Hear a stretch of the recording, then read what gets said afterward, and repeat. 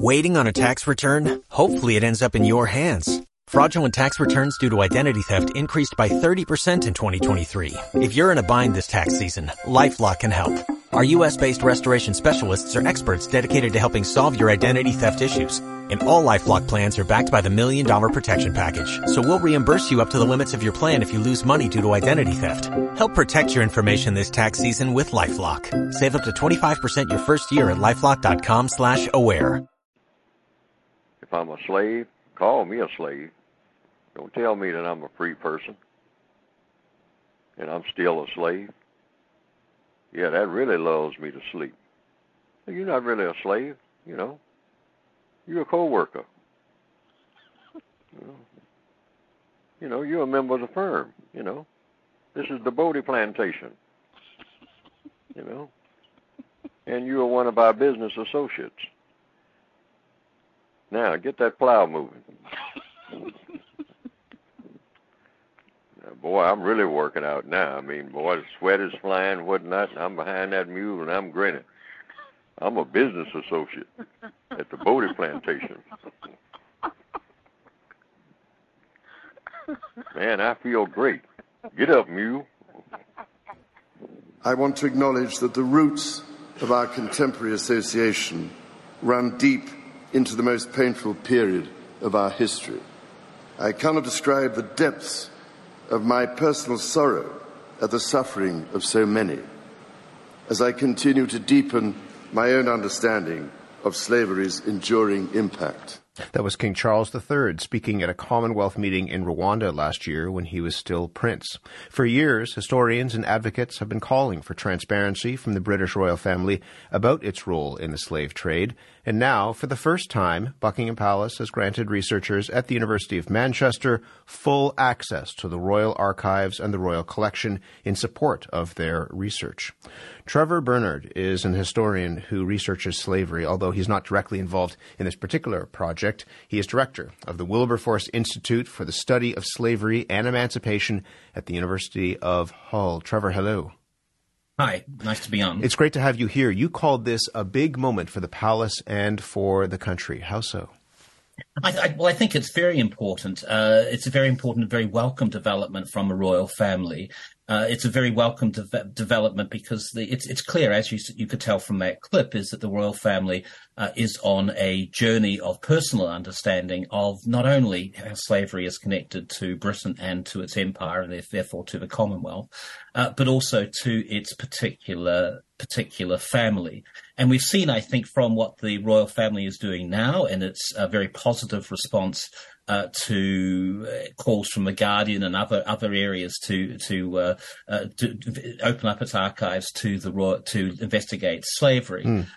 We also see from that it's moved on from which was some unfortunate comments from last year from the now Prince of Wales, the then Duke of Cambridge, which suggested that the royal family regretted slavery but had no personal role in it. I mean, if you'd like, I could give just a little bit of information about how deep the involvement of the royal family is with slavery, and how important the Caribbean and slavery was in the 18th century to the making of British wealth, because I think your listeners would like to hear both of those things. The most important thing I think about to mention about the royal family is that it has a deep and abiding involvement with slavery, much more than any other family personally in Britain, right from the 17th century onwards. It set up the Royal African Company in the 1660s and 1670s under Charles II. James II, then Duke of York, was the governor of the Royal African Company. The Royal African Company sent more Africans to the Americas in the 17th century, sent more Africans than any other institution in world history, and many of those Africans went there branded with the Duke of York's own name. All monarchs from Charles II through to William IV actively supported slavery. William III invested in the Royal African Company. Queen Anne in 1713 personally negotiated a contract with the King of Spain to deliver enslaved people to Spanish America, taking profits from that. The George I, the George II, George III were all very involved in slavery. Indeed, George III, even though he showed some abolitionist sentiments when he was young, when he was monarch, was very much in support of the slave trade, and Wilberforce in 1792 thought he had delayed the slave trade by 10 years. And we need to remember that those 10 years, 485,000 slaves, 48,000 of whom died, went to the Americas. And William IV, who ironically was the person who signed the abolition of slavery into law in 1834, was such a determined and vigilant supporter of slavery in 1807 that Jamaica gave him a plate service, which is still in the royal collection. So they're very deeply involved with slavery in all sorts of ways. Why do you think this change has come from the palace? I mean, again, when the king says he wants to undertake this with vigor and determination, there have been accusations that perhaps in past the monarchy did not have such an interest. Why now, do you think? Well, I think there's part of a general trend within institutions in Britain and in parts of what used to be the British Empire, now the Commonwealth, to investigate their links with slavery in all sorts of ways. I think certainly that the palace was taken aback last year when the Duke of Cambridge, now Prince of Wales, went to the Caribbean, and to realize just the depth of feeling that had been emerged about the royal family and their lack of sympathy and lack of apology for their personal involvement. I think that the Prince of the current King Charles, has shown that he's open to reevaluating what the royal family has done, and is very open to looking at the palace's involvement in the past. It's a very welcome development indeed. And so you've said, in addition to this welcome development, that the king needs to, in your words, take responsibility. What else needs to follow this? I think the next move for the royal family to do, if I could give advice to them in this way, the next move is to acknowledge not only that slavery was bad and that it was something which should be regretted, which has been their current approach, but they, as a family, not only profited directly and personally from slavery, but supported the slave trade and slavery throughout the 17th and 18th century. It's a part of acknowledging a particular part of the Hanoverian history. So that I think that it needs to go further than just opening up to research, welcome though that is, but to do something which connects with the increasing demands, particularly from the Caribbean, for the royal family to do more than just say words. Would you want an official, words, and we'll talk about reparations in just a moment, but would you want to see, and do you think that there should be, for example, an official apology coming from the king? Well, I think quite possibly. I mean, I think that one of the problems with that is it gets tied up with money, and that might be unfortunate. But countries of people apologize for things all the time, and things they've done in the past. Britain has apologized for the Irish famine, for example, and certainly to taking more direct responsibility for one of the worst crimes that Britain was involved in. Of course, it was the first nation to also abolish slavery and to abolish the slave trade. But in the 17th and the 18th century, a great deal of wealth was made by individuals and by the country in what was easily the most important trade within the British Empire. Canadian listeners who know their history might, of course, know that there was a big debate in 1763 about whether Canada or Guadeloupe should be acquired by the British Empire. I mean, they did acquire Canada, but Guadeloupe was much more valuable, and that says something just about how important the Caribbean trade and that was all done through the labour of brutally exploited black laborers. Just before I let you go, we're going to head to the Bahamas in a moment to hear more about the reaction there and the issue perhaps of reparations. But you said in some ways that an apology could get caught up in money. Is this not about money? And is given the amount of wealth that was generated, accumulated through slavery by families, including perhaps the British royal family, is this not inevitably leading to a conversation about reparations, about redistributing some of that wealth? Well, I certainly think many people in the Caribbean would think that, but I wouldn't go that far. I think it may end up being something which is involved with money. But I think more importantly is an acknowledgement, really, by not just the palace, but things like institutions like the Church of England, the Bank of England, Lloyd's Insurance, all sorts of groups that were involved in the 18th century. That this was some part of their history. Whether what the recompense they have to make for that history, well, I think that's up to them. That's a separate question. But I think that it's more than just research. It does mean to see an acknowledgement of how important the slavery and the slave trade was in the making of modern Britain, the making of the British Empire, and in the development of very important institutions within Britain and its empire. Trevor, we'll leave it there. It's great to talk to you. Thank you very much. Thank you. Trevor Bernard is director of the Wilberforce Institute for the Study of Slavery and Emancipation at the University of Hull, and we reached him in Hull, England. Nyambi Hall Campbell-Dean is chair of the Bahamas National Reparations Committee and an associate professor of psychology at the University of Bahamas, and we've reached her in Nassau, the Bahamas. Nyambi, good morning to you. Good morning. What was your reaction when you heard that King Charles was willing to support this research into the royal family's involvement in the slave trade? Well, we were encouraged by this new development, but quite frankly, underwhelmed. The history that was so well laid out by your previous guest is something that we in the Caribbean are quite familiar with. And so I find it a little hard to believe that the royal family is not as familiar with this research. So while, it's great to support the work that is being done, I think that they need to fund this type of research and not just support it in words, also fund it in countries where slavery was a part of our history. So not just the University of Manchester, but we have institutions at the University of the Bahamas. The University of the West Indies has the Center for Reparations Research.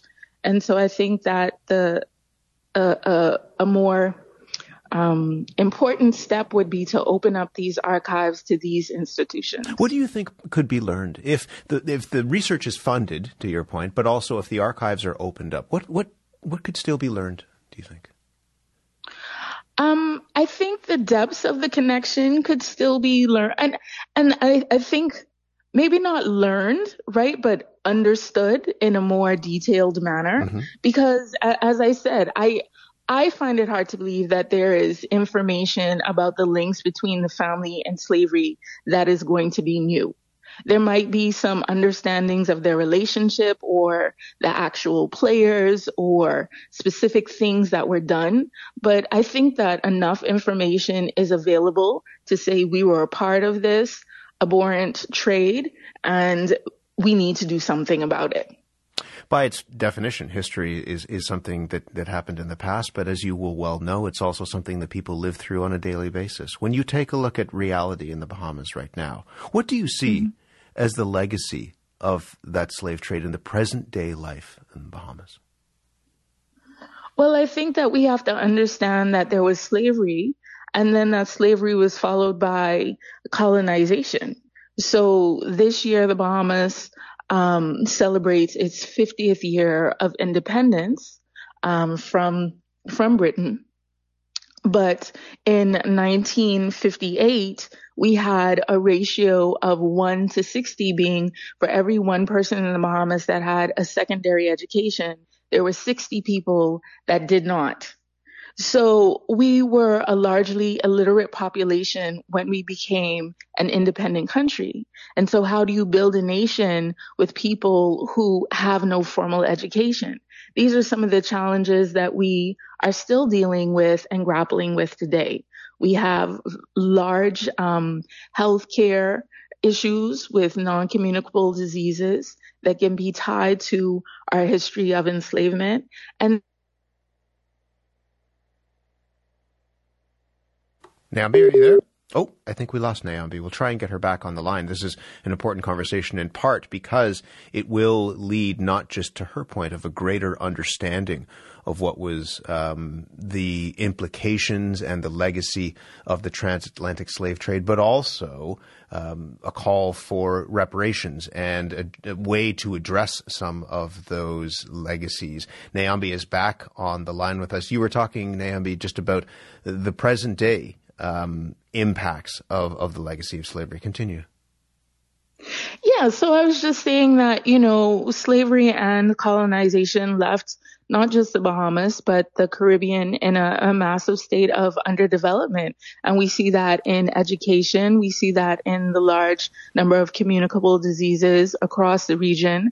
The Bahamas, for example, is number 6 in the world in rates of diabetes. And there are a number of factors that contribute to that. But when we look at the rates of diabetes across the region, it's very difficult to deny that the shared history of enslavement and colonization has played a role in that. And so beyond, to your point, understanding more, not learning more about what was going on, but understanding more about it, what does reparations mean to you? And what would that mean materially for the issues that you have just laid out?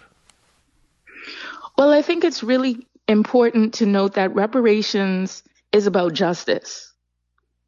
And justice is the primary goal. Now, a lot of times when people hear the word reparations, the first thing that they think about is money.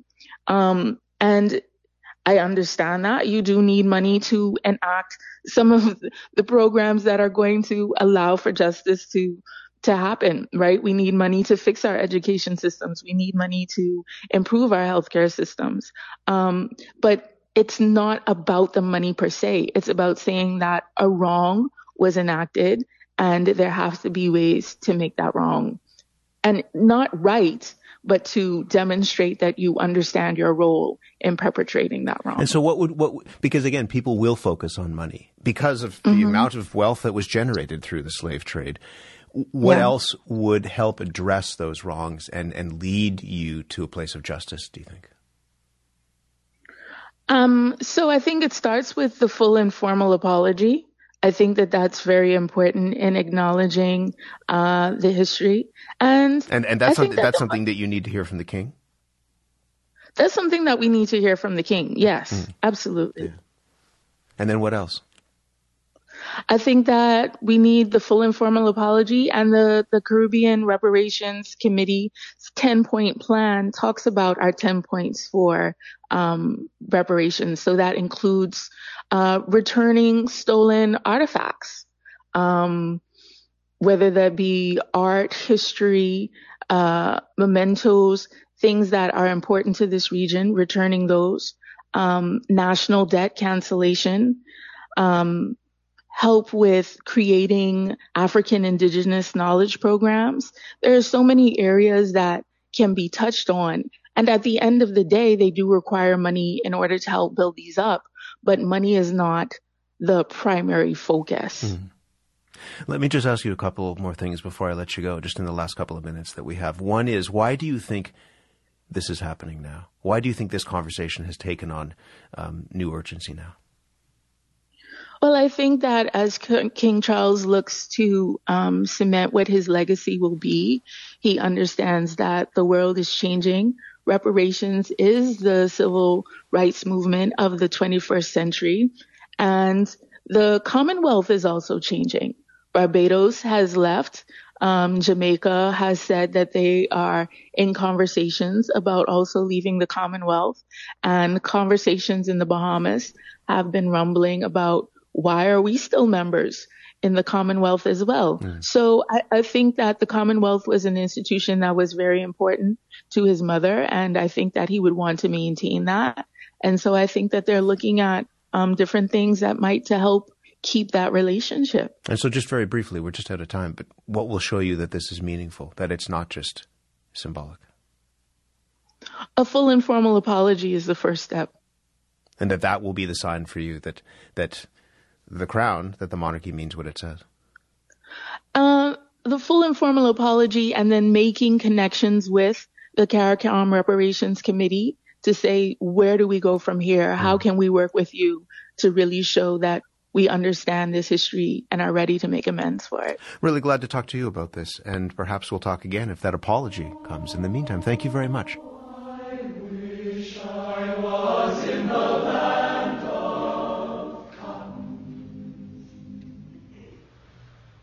Old times there are not forgotten. Look away, look away, look away, Dixieland.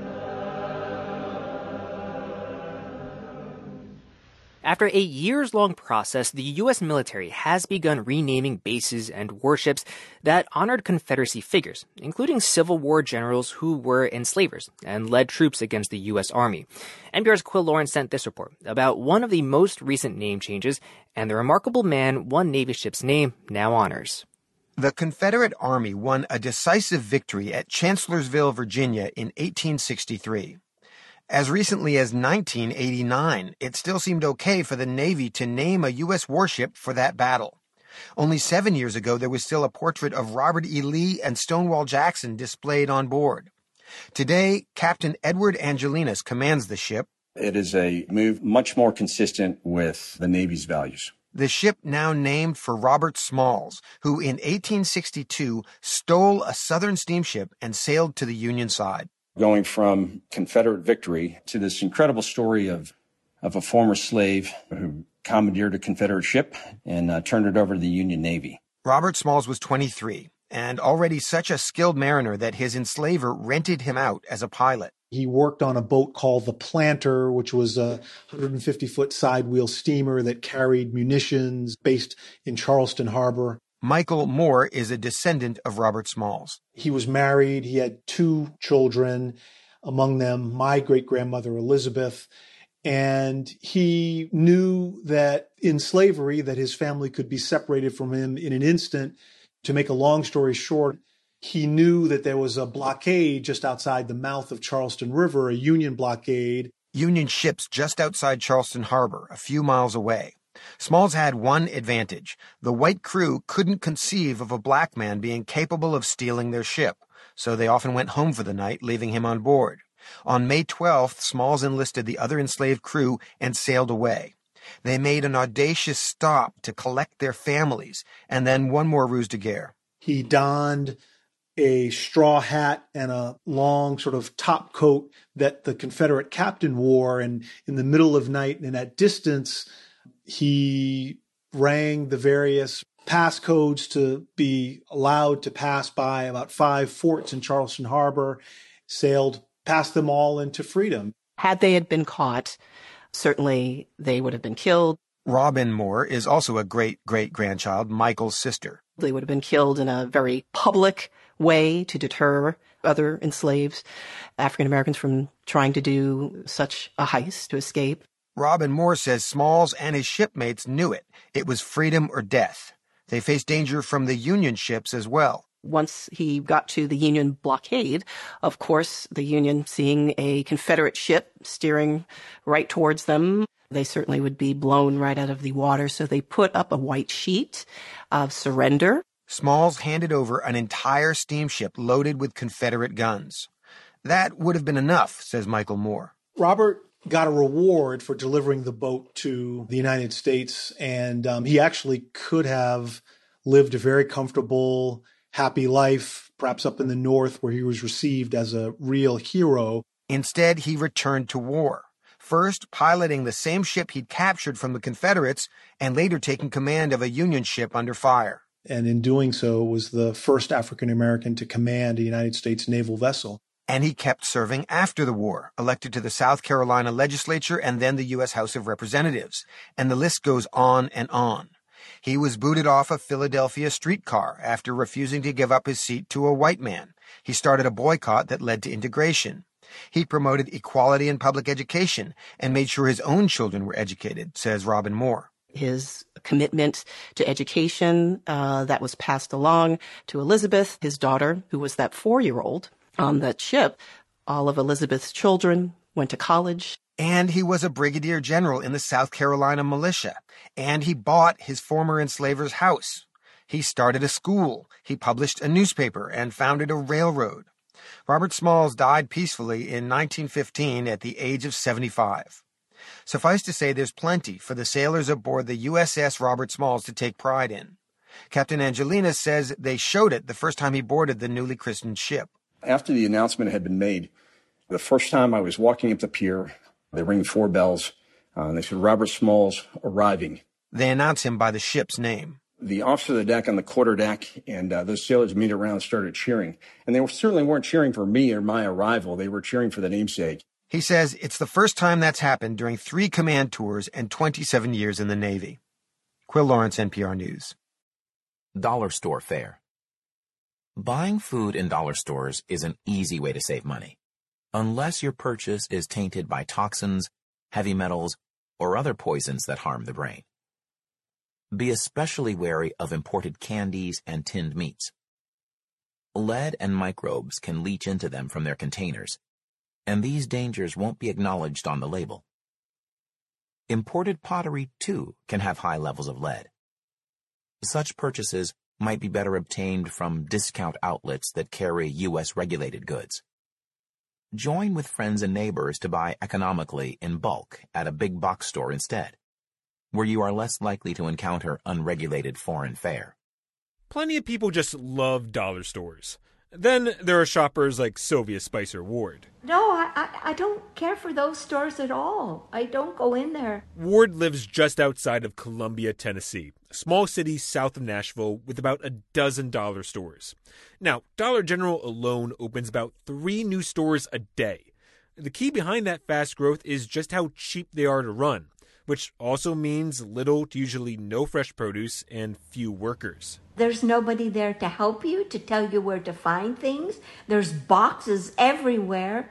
I'd rather pay a few cents more, and it's only a few cents more at Walmart. But complaints go beyond the brand's messy shopping experiences.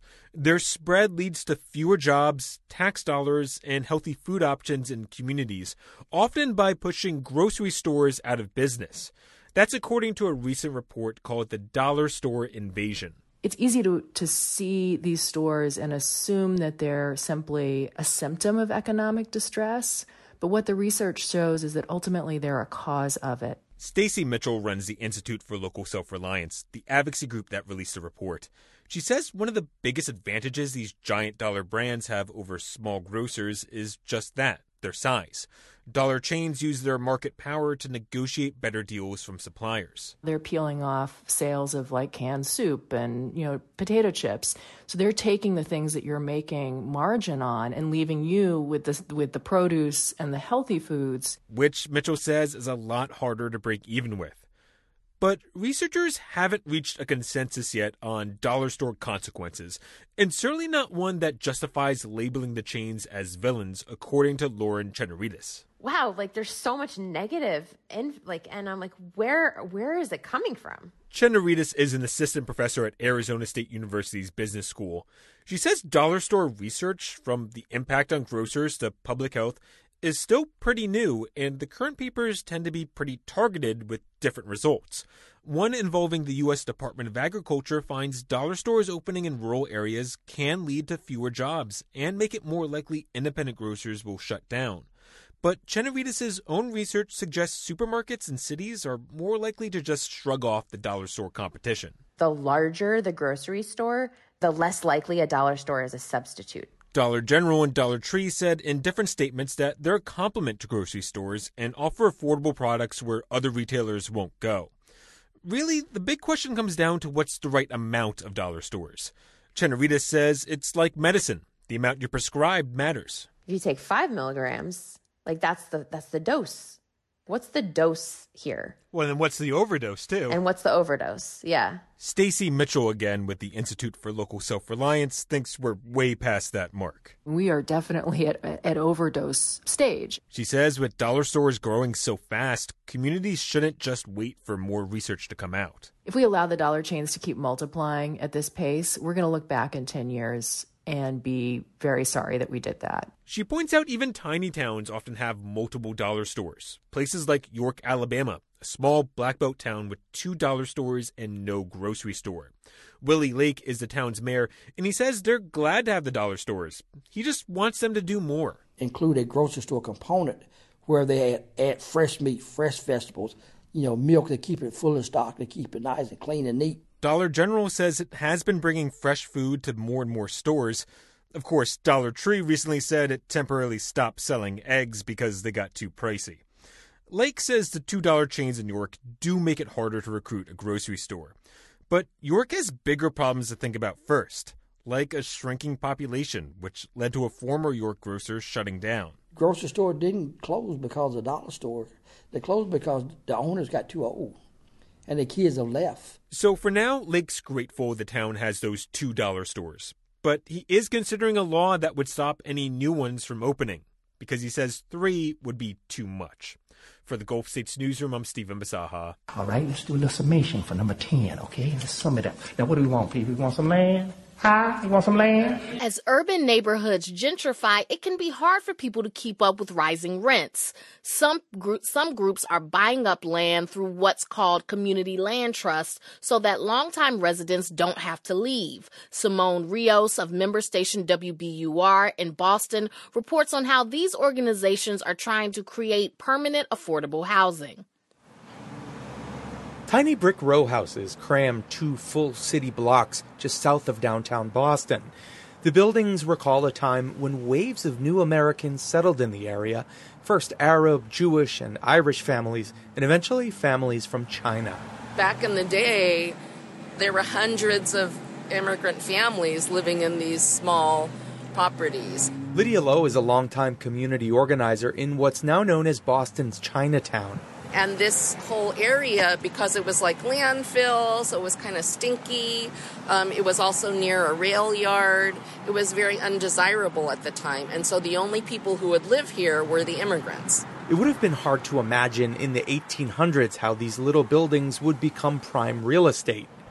Fearing the historic homes would be lost, a group of activists got together in 2015 and formed a community land trust. That's a type of nonprofit that acquires properties with the goal of keeping them affordable for residents. A trust owns the land and rents or sells the homes on it. The first place the Chinatown Trust wanted to purchase was a 3-unit row house. Lowe recalls they had to scrape together $1.7 million to beat bids from investors. We had to show that this was possible because nobody believed us. So this is Boston's first community land trust condo. More than 600 people applied to buy the 3 condos in the building. Among them was Mei Dan Lin, a 32-year-old restaurant server. Her family won a lottery to buy one of the condos, which sold for roughly 1/3 of market value. Speaking through an interpreter, Lin says being a homeowner means her family can stay in Chinatown. There is no worrying about rent. And also, we have been accommodating to the lives in Chinatown, and moving somewhere else would be a big culture shock. The Community Land Trust model dates back more than a half a century, developed by civil rights activists and black farmers trying to protect farmland in Georgia. John Davis of the nonprofit Center for Community Land Trust Innovation says there are now more than 300 of these trusts across the U.S., and he estimates that 20% of them have come online over the last decade. That's because Davis says gentrification has taken a toll in many urban areas. So you really lost the diversity of people, uses, businesses that keep a neighborhood vital and vibrant. So the Community Land Trust preserves affordability for housing. And he says they can also set aside spaces for what he calls low-profit businesses, like daycares, barbershops, and artist studios. One trade-off is that people who buy homes in these land trusts won't get market rate when they sell. Davis says that's so the housing stays affordable. Let's say the city gave you a $20,000 down payment grant. You're not going to walk away with that, so we're going to leave that public subsidy in the home for the next home buyer. Making less profit hasn't seemed to deter people from wanting to join. Founded just 5 years ago, the Houston Community Land Trust now has more than 130 homes in its portfolio. That's a tiny fraction of the city's housing stock. But these homes make a huge difference to the people who live there, says Ashley Allen, who runs the trust. Most of the people that come through our program couldn't save before. They couldn't think about a 401k or a college savings plan because all of their money was going to housing. Houston's mayor, however, recently decided to slash the group's funding. And high property values are making it harder for the Community Land Trust to buy, something that poses a problem for land trusts across the country. Still, advocates say the trusts are a permanent way to help people who are struggling to stay put, even as prices around them rise. For NPR News, I'm Simon Rios in Boston. And so what I was thinking was, look, this happened at this NFL game with more than 20 trained medical staff available who were able to come and immediately work on resuscitating Mr. Hamlin. But what if this happened at a youth lacrosse game or a high school softball game or a junior high karate gym or something else? We need to make sure that we also have people trained in CPR. We need to make sure that we have AEDs available in those settings. And so I hope that people will take away the need for us to really look at youth sports and to make sure that we have, we are all trained as parents, as coaches, as teachers on CPR, and that we know where an AED is available in settings all around us. Earlier this year, millions watched in shock as NFL's Damar Hamlin went into sudden cardiac arrest on live TV. His life was saved, and many credit that to a quick response plan and a machine called an AED. Lawmakers in several states are now considering legislation to require AEDs in schools. But Elizabeth Gabriel reports for Side Effects Public Media, mandating these devices is a complicated decision. Jake West grew up in LaPorte, Indiana, not far from Lake Michigan. His mother, Julie West, remembers him fondly. He was just kind, and he brought other people in. He was the type of kid that if someone wasn't included, he was going to make sure that child was included. This is how he was from the time he was little. As an athlete, he passed all of his physicals, and he didn't show signs of underlying heart problems. He was a healthy kid, until one day, he wasn't. When Jake was 17, he collapsed after running a play on the football field. School staff did CPR and student trainers jumped in to help out. But he died in September 2013 from an undetected heart condition. Every child should come home from school. They should not die at school. And so schools need to be prepared for that. Incidents like these are rare, but when they do happen, they often end fatally. Only about 11% of children who suffer from sudden cardiac arrest survive. Experts like Dr. Kristen Burns with the National Heart, Lung, and Blood Institute said minutes, even seconds count when tending to a cardiac arrest victim. One of the most important things that promotes survival is early CPR and AED use. She's referring to an automated external defibrillator, or an AED. It's a device that sends a shock to someone's heart in order to help keep them alive. The machine provides written instructions for those who are hard of hearing and verbal commands in different languages, like this. When patient's chest is bare, remove the white square package from lid of AED. I mean, you heard how easy that to use that AED. A child could use it that could understand those directions. That's why West is in favor of the legislation lawmakers introduced during the current General Assembly to mandate all schools to have AEDs during extracurricular activities, like athletics, marching band, and theater practices and performances. It would establish a goal of accessing the devices within minutes. Laws in nearly 24 states already have guidance for AEDs or mandates similar to the one Indiana is considering. But mandating schools to use these devices is a complicated decision. That's according to Richard Lazar, the president of Readiness Systems with the AED Law Center. People ask me all the time, should we get AEDs if we don't have to? And at a binary level, it is, in most places, less risky to not have AEDs than it is to have AEDs. Recently, there have been multi-million-dollar lawsuits across the country after students died from cardiac arrest while at school. In some cases, the facilities had AEDs, but failed to use them. And these scenarios could deter some districts. What if they didn't have AEDs in the first place? Would they still be facing a lawsuit? That's why advocates have been insistent that it's not just about having an AED on the premises. And the Indiana bill would require schools to make an emergency cardiac response plan so they know where a defibrillator is located and how to use it. When Jake West died, there was an AED on campus, but it was in the coach's office and not easily accessible. Here's Jake's mom, Julie West, again. And like I said, I have said this many times, I don't judge or blame anyone in Jake's situation because we just didn't know any better, but now we do. Now, Indiana is one of roughly 9 states to introduce AED and/or cardiac response plan legislation for schools this year. West wants lawmakers to approve the bill before more lives are lost on school grounds. Without a doubt, lives will be saved. Jake would still be here. My son would be 26 today, here on earth, not in heaven. For Side Effects Public Media, I'm Elizabeth Gabriel.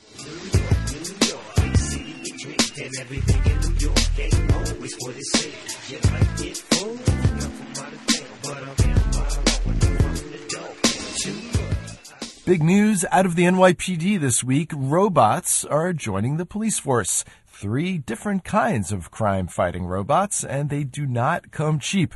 We have a clip from the announcement. Let's play it. We get the best of both worlds. The fastest reflexes modern technology has to offer, onboard computer-assisted memory, and a lifetime of on-the-street law enforcement programming. It is my great pleasure to present to you RoboCop. Okay, sorry, that was the trailer for the 1987 film RoboCop. As Brian would say, ha. Okay, for real this time, here's Mayor Adams. We are scanning the globe on finding technology that would ensure this city is safe for New Yorkers, visitors, and whomever is here in this city.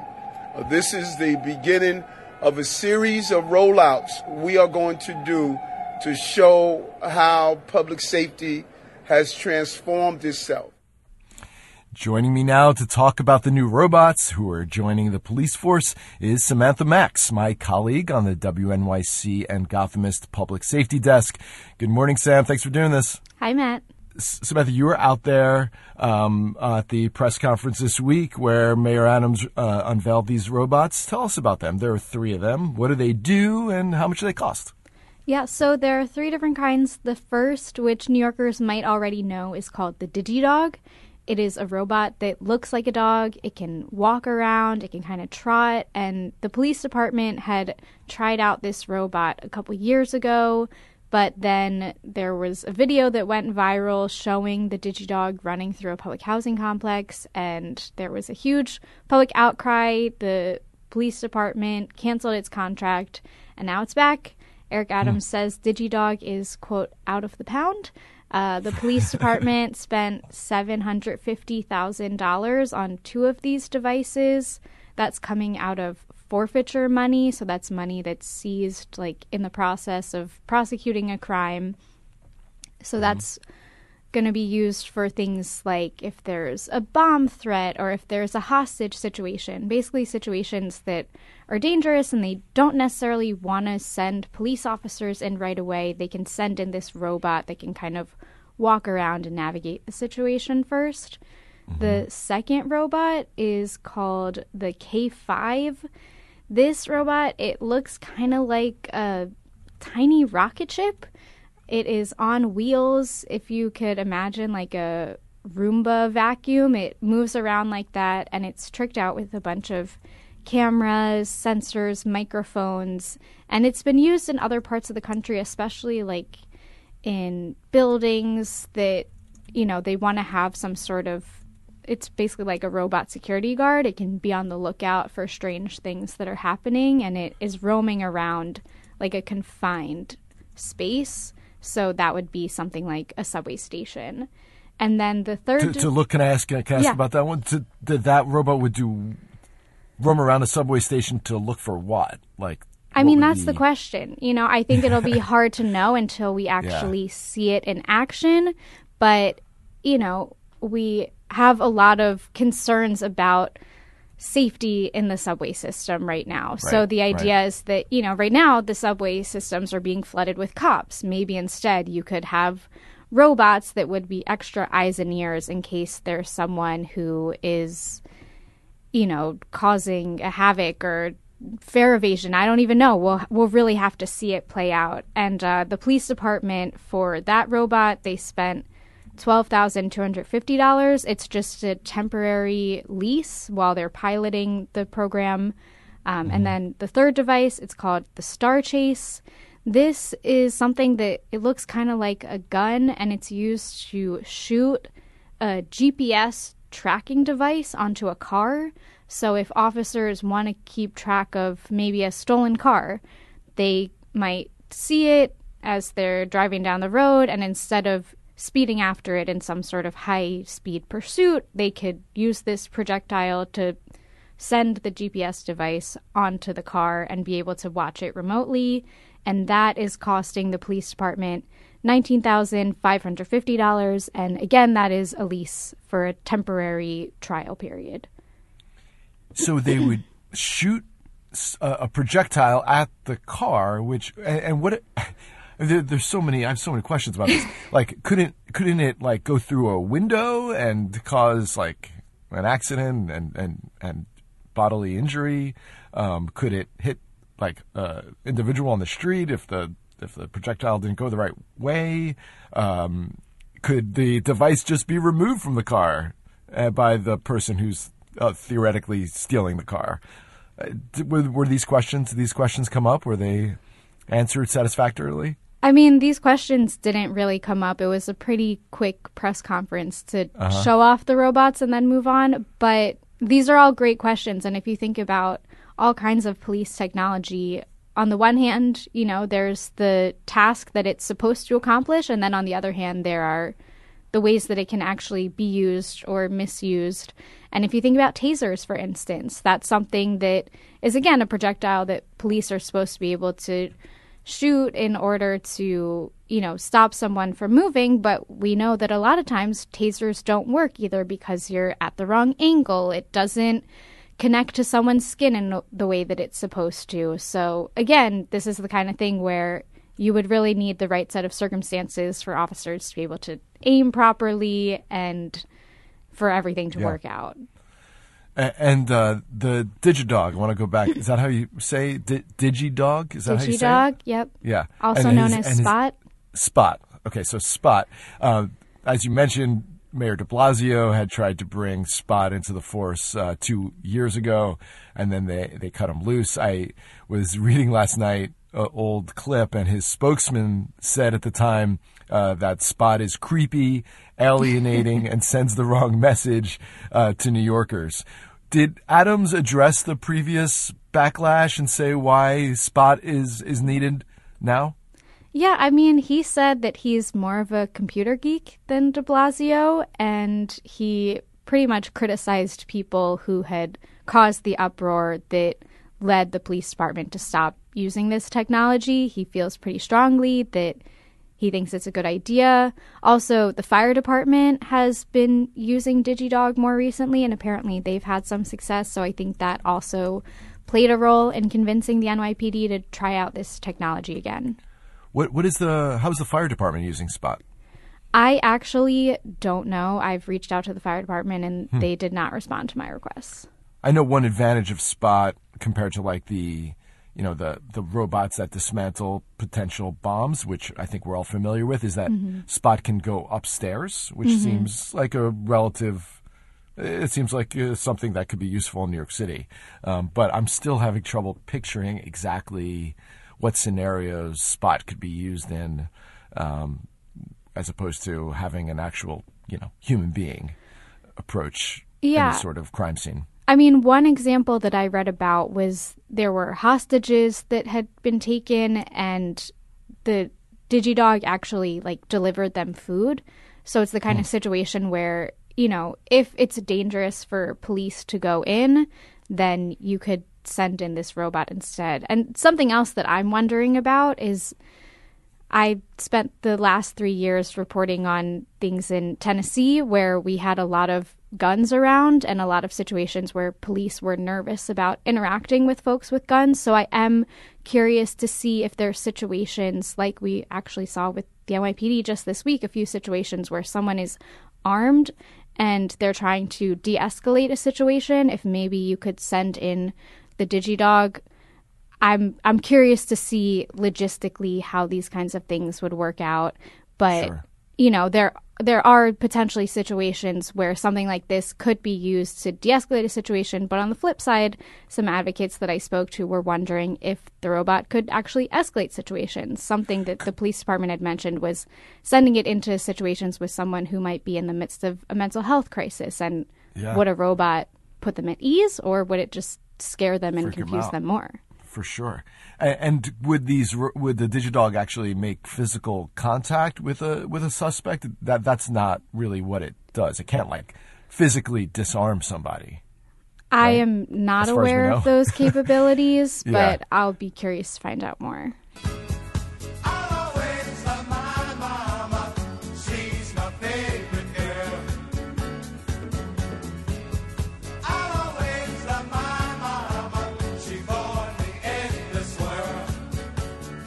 It is Black Maternal Health Week, a time that highlights the disparities in healthcare that are present particularly for Black moms. Dr. Wendy McDonald is joining us now with more. Thanks for joining us because it's such an important conversation. Is it access to healthcare? Is it education? Is it all of the above? It's all of the above, okay. And sprinkle in a little bit of bias and implicit, racism and implicit bias, because unfortunately there is a lack of education when it comes to what our bodies are doing, like our own self-awareness, but there's also a lack of listening to patients and listening to people who are having particular issues, recognizing signs of high blood pressure or preeclampsia, recognizing blood clots. Serena Williams had a blood clot and said, I don't feel right, and was ignored initially. Hemorrhage is one of those things that we have to act on quickly, and you can't just say, oh, she's fine. We need to make sure she's fine. Yeah, and it really is a simple check. The numbers here are staggering, and I had to make sure I read this correctly so that I get it right.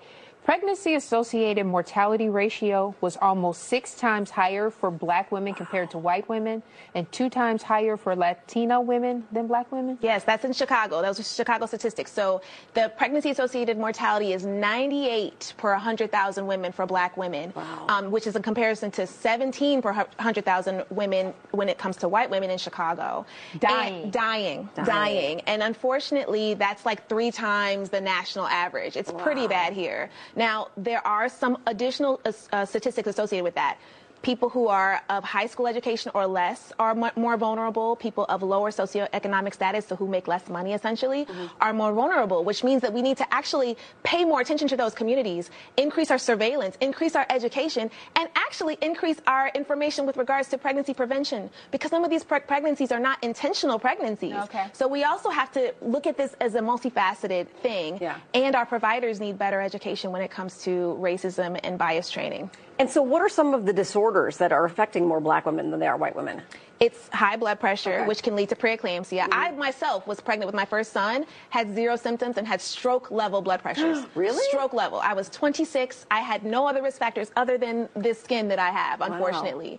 And so there are ways, though, to prevent that. Something as simple as a low-dose aspirin started at the first part of the pregnancy can help to prevent preeclampsia for those who are at higher risk, which are women of color and who have never been pregnant before, who are, in certain categories. And that's something that we need to tell people. Like, people don't always automatically know that or think like, oh, I should be just taking a low-dose aspirin every day. But providers need to be educating people, and patients need to understand, too, that this is something that's preventable.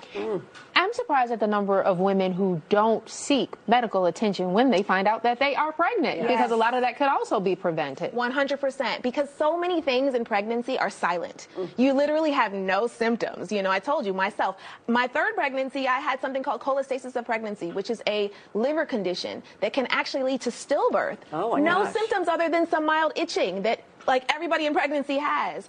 How would I know? Because I've got labs checked. How did I know I had preeclampsia? Because I had my blood pressure checked. Because I worked at a hospital. But if you don't go see your provider, and if your provider isn't watching for these things, and if you're not getting those checks, you may not know that you're at high risk. Well, because let's face it, especially the first time you're pregnant, pregnancy's weird. Your body goes through weird things. You don't know what's weird or what's wrong. Absolutely. You can think like, oh, this is just normal. There was a woman who passed away some years ago who said she could not breathe. She felt like her baby was crushing her from the inside. 3 days later, she was dead. She had a heart condition that led to that. But had she been seen and had her doctor investigated, that could have been prevented, you know? So it's things like that unfortunately we need to take this multifaceted approach in order to reduce these risks. Let's go back to something else you talked about, education and pregnancy prevention. Yes. There are some preventative measures out there that are getting a bad rap. 100%. When we talk about birth control, it's like, ooh, booga booga, like you can't talk about birth control. However, there are very safe and effective contraceptions, birth control methods. And when we think about some of the risks associated with birth control, it's like, okay, there are risks of blood clots, there are risks of high blood pressure, but those same risks are like tripled or quadrupled in pregnancy. So it's like, which risk are we going to take? You know what I mean? And so it's just a matter of really heightening those conversations, improving trust, and just really getting deeper into those conversations, because otherwise we're just in the line of fire and don't even realize it. Well, and I didn't even realize until I was much older that there's hormonal and non-hormonal methods of birth control. Yes, too. There are completely non-hormonal contraceptive methods. There are hormonal ones, obviously. There are some that are implants, some that you take, some that you just use at the time of, you know, the party. You know what I mean? So it's like you really can, and you can pick whatever choice you want as long as you know that you have choices. Yes. Oh, right. That's the whole key. Education. Dr. Wendy Preach. We love it. Check her out on social media. She's always got a good story to tell. And in a way that you'll walk away smiling. I love it. Dr. Wendy, thanks so much. You can see her on Dr. Every Woman social media handles, loopobgyn.com also. Thank you. I don't want us to lose sight that things are getting better. Each successive generation seems to be making progress in changing attitudes when it comes to race. Doesn't mean we're in a post-racial society. It doesn't mean that racism is eliminated. But you know, when I talk to Malia and Sasha, and I listen to their friends and I see them interact, they're better than we are. They're better than we were on these issues. And that's true in every community that I've visited all across the country. In just the last 90 minutes, we learned a middle school teacher is under investigation, accused of not reporting a racist attack in her classroom. She allegedly did not stop some students from calling a black student the N-word, then referring to that student as a slave, and then whipping that student with a belt. The girl's parents are furious. Channel 2's Taisha Fernandez is live in Gwinnett County outside of Radloff Middle School. And Ty, you found out the students kept saying racially charged things on social media after all of this. Wendy, you would think that these kids would be remorseful after they got suspended and were criminally charged, but it certainly doesn't seem that way. They were making light of the situation on social media, and they were asking other students where the victim lives. Sickening. Cameron Madison said his daughter, who attends Radloff Middle School in Duluth, has been dealing with a group of Hispanic kids calling her the N-word for months. But things went too far on March 30th when his daughter told her parents 2 boys assaulted and humiliated her in their 8th grade class. She was sitting with a Hispanic child, and the other Hispanic child approached one and said, "How much for your monkey?" The child responded, $450. Then the main child said, "All right," looked at my daughter and said, "All right, I own you now. Do my homework, slave." My daughter refused. That's when one of the boys started whipping her with a belt. The victim said her teacher witnessed the assault. She not only saw it, she actually made the request for them to leave her alone. But they didn't. According to the victim, they hit her with the belt again. The teacher didn't discipline the boys or report the incident to administrators. The victim's parents spoke with the principal the next day, who quickly suspended the students, pressed criminal charges, and launched an investigation into the teacher. The principal also sent out this letter to parents calling the attack despicable. One of the suspended students posted that letter on social media with a comment that said, quote, "They're acting like I killed someone. I didn't even hit that hard." The victim's parents say this is so much deeper than the physical attack. I don't think time heals wounds when it comes to racism. Now, a spokesperson for the district said it's unfortunate that this incident is casting a negative light on this school because most of the students here would never do this. They said most of the students foster the culture of acceptance and understanding. Live here in Gwinnett County in Duluth, Taisha Fernandez, Channel 2 Action News. I think that as a physician, I would not say to a parent, do not get your child vaccinated or do that. It is the parent's choice, because there are many children. I talked to a person in my office a short while ago, and this young woman was saying that she didn't have her children vaccinated and that a number of her friends or acquaintances had children who were autistic. So people are very worried and very concerned. And to the extent that biological warfare weapons are made and certain populations are targeted, it's a tragedy that people have to have these kinds of concerns. So I tell people that they have to, consult their inner person, get as much information as they can, but the decision is theirs. I mean, can you imagine a physician encouraging a parent to have the child vaccinated, and then the child turns out to be autistic? And when I was training in child psychiatry, 1966 to 1968, in Washington, D.C., at Children's Hospital, Department of Psychiatry, autism was so rare that I had a child was assigned to me that was autistic, and this was a white child. And it was so rare to see a case of autism that all of the psychiatrists and physicians would come to look at this child, because you would hardly ever see a child that was autistic. But now things are quite different. And so there has to be some explanation as to why. And autism is a very, very serious and disabling developmental condition. A Gwinnett County family wants a principal to resign and be charged after they say he broke their child's leg while attempting to calm the child down. The troubling incident involves a 9-year-old, and it happened at W.J. Cooper Elementary School yesterday in Lawrenceville. The principal claims he, another administrator, and a student were attacked by the child. Fox 5's Angelique Proctor is at Cooper Elementary School live, sorting this all out. Angelique. Well, good afternoon, Christine.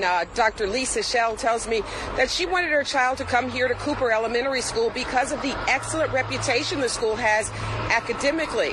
But she says yesterday when she heard a doctor say that her child's leg was broken, she regretted ever bringing her child to the school. This was when I stomped on it. Why did he stomp on it? Trying to restrain me. Dr. Lisa Shell, who works at Cooper Elementary School, says she received a call to abruptly take her 9-year-old son home Tuesday after a disciplinary incident. She started videotaping the child, who she says has emotional issues and is on the autism spectrum, as he explained that the principal, Paul Willis, allegedly broke his leg while attempting to calm the 4th grader down. It happened in the school's behavioral recovery room. Realizing her son was injured, Dr. Shell rushed him to Northside Gwinnett Hospital and kept asking questions. Miss, who pinned you on the wall? Was anybody else in the room? The mom, who works at the school as a detention supervisor, recalled what her son finally told her when they got in the car. I said, "You're still limping." And then they weren't there. He said, "Mommy, Principal Willis stomped on my leg." And I said, "He did what?" Mr. Willis started throwing me around the room. And then he stomped on my leg.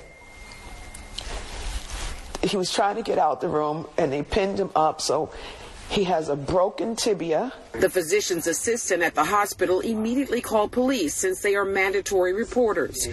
Gwinnett County School Police and DFACS are now investigating, while Dr. Shell, who says she was reprimanded by the principal just last month for intervening when her son had another issue, feels like she has let her son down. I wanted him there for school, for academics, because he's so smart. But I never thought that this would happen to him. So yeah, I feel like I failed him. I didn't protect him. Principal Willis sent out a letter to parents and staff saying the 9-year-old continued to act out, hitting, kicking, and biting the other administrator and me. He went on to say physical attacks on students and staff will not be tolerated. While Dr. Shell and her husband want the principal to resign and be charged criminally. I think it's time for him to go because he's not caring about the children the way he should. And if now we're at the point where we're breaking children's legs, there's a problem. Something in the system is broken. Now we want to point out that the principal in his letter also indicated that no staff intentionally harmed this child. The 4th grader has been suspended and his transfer that allowed him to attend this school has been revoked. We are live in Gwinnett County. Angelique Proctor, Fox 5 News.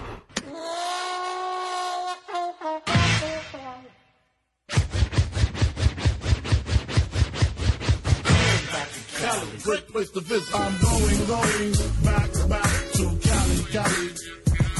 I'm going back to Cali.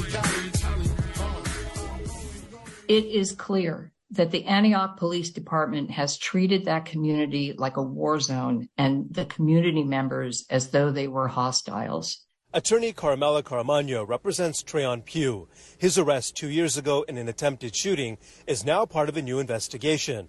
A 14-page report prepared by the Contra Costa County District Attorney's Office and obtained by ABC 7 News reveals a series of text messages exchanged between Antioch police officers as they relate to both his case and others.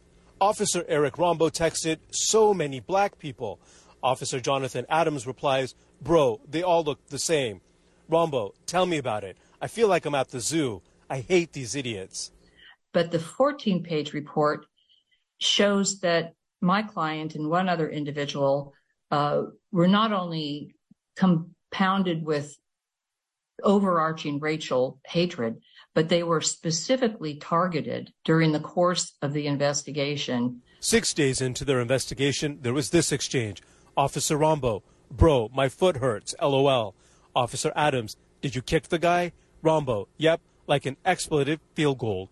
The report also documents officers taking pictures of Pugh's naked backside while he was hospitalized and texted those photos as well. Caramagno believes, given the number of officers involved, they could be considered a police gang under California law. Government Code 1029 and Penal Code Section 13670. And it seems to me that a lot of what we have meets the definition of a law enforcement gang. Approximately 40% of Antioch police officers are engaging in these vile text chains. At least 45 officers are on the text chains of what's been disclosed thus far. 16 of them are in leadership roles or higher level roles such as detective or sergeant. Ellen McDonald, the chief public defender for Contra Costa County, says she's calling on the district attorney to dismiss all Antioch cases and review the thousands of prior convictions by the Antioch Police Department. And that's because there simply cannot be trust or confidence in the police work coming out of the Antioch Police Department, knowing that officers are falsifying their police reports, that they're targeting and brutalizing black and brown members of the community. In Antioch, Ansar Hassan, ABC 7 News. ABC 7 News reached out to the lawyers representing the police officers. They did not provide a request for comment. I beg pardon. I beg pardon. Texas Governor Greg Abbott says he's working swiftly on a possible pardon.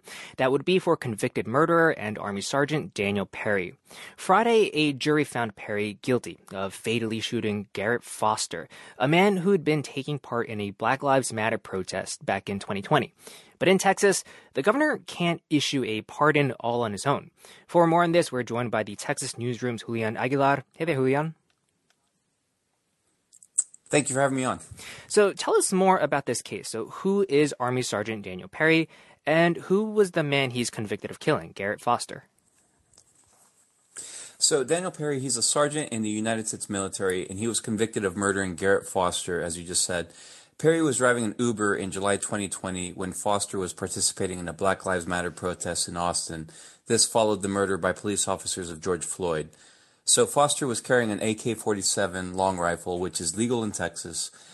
Perry said Foster raised his weapon, but some witnesses said that was not the case. So Perry, who was also armed, shot and killed Foster.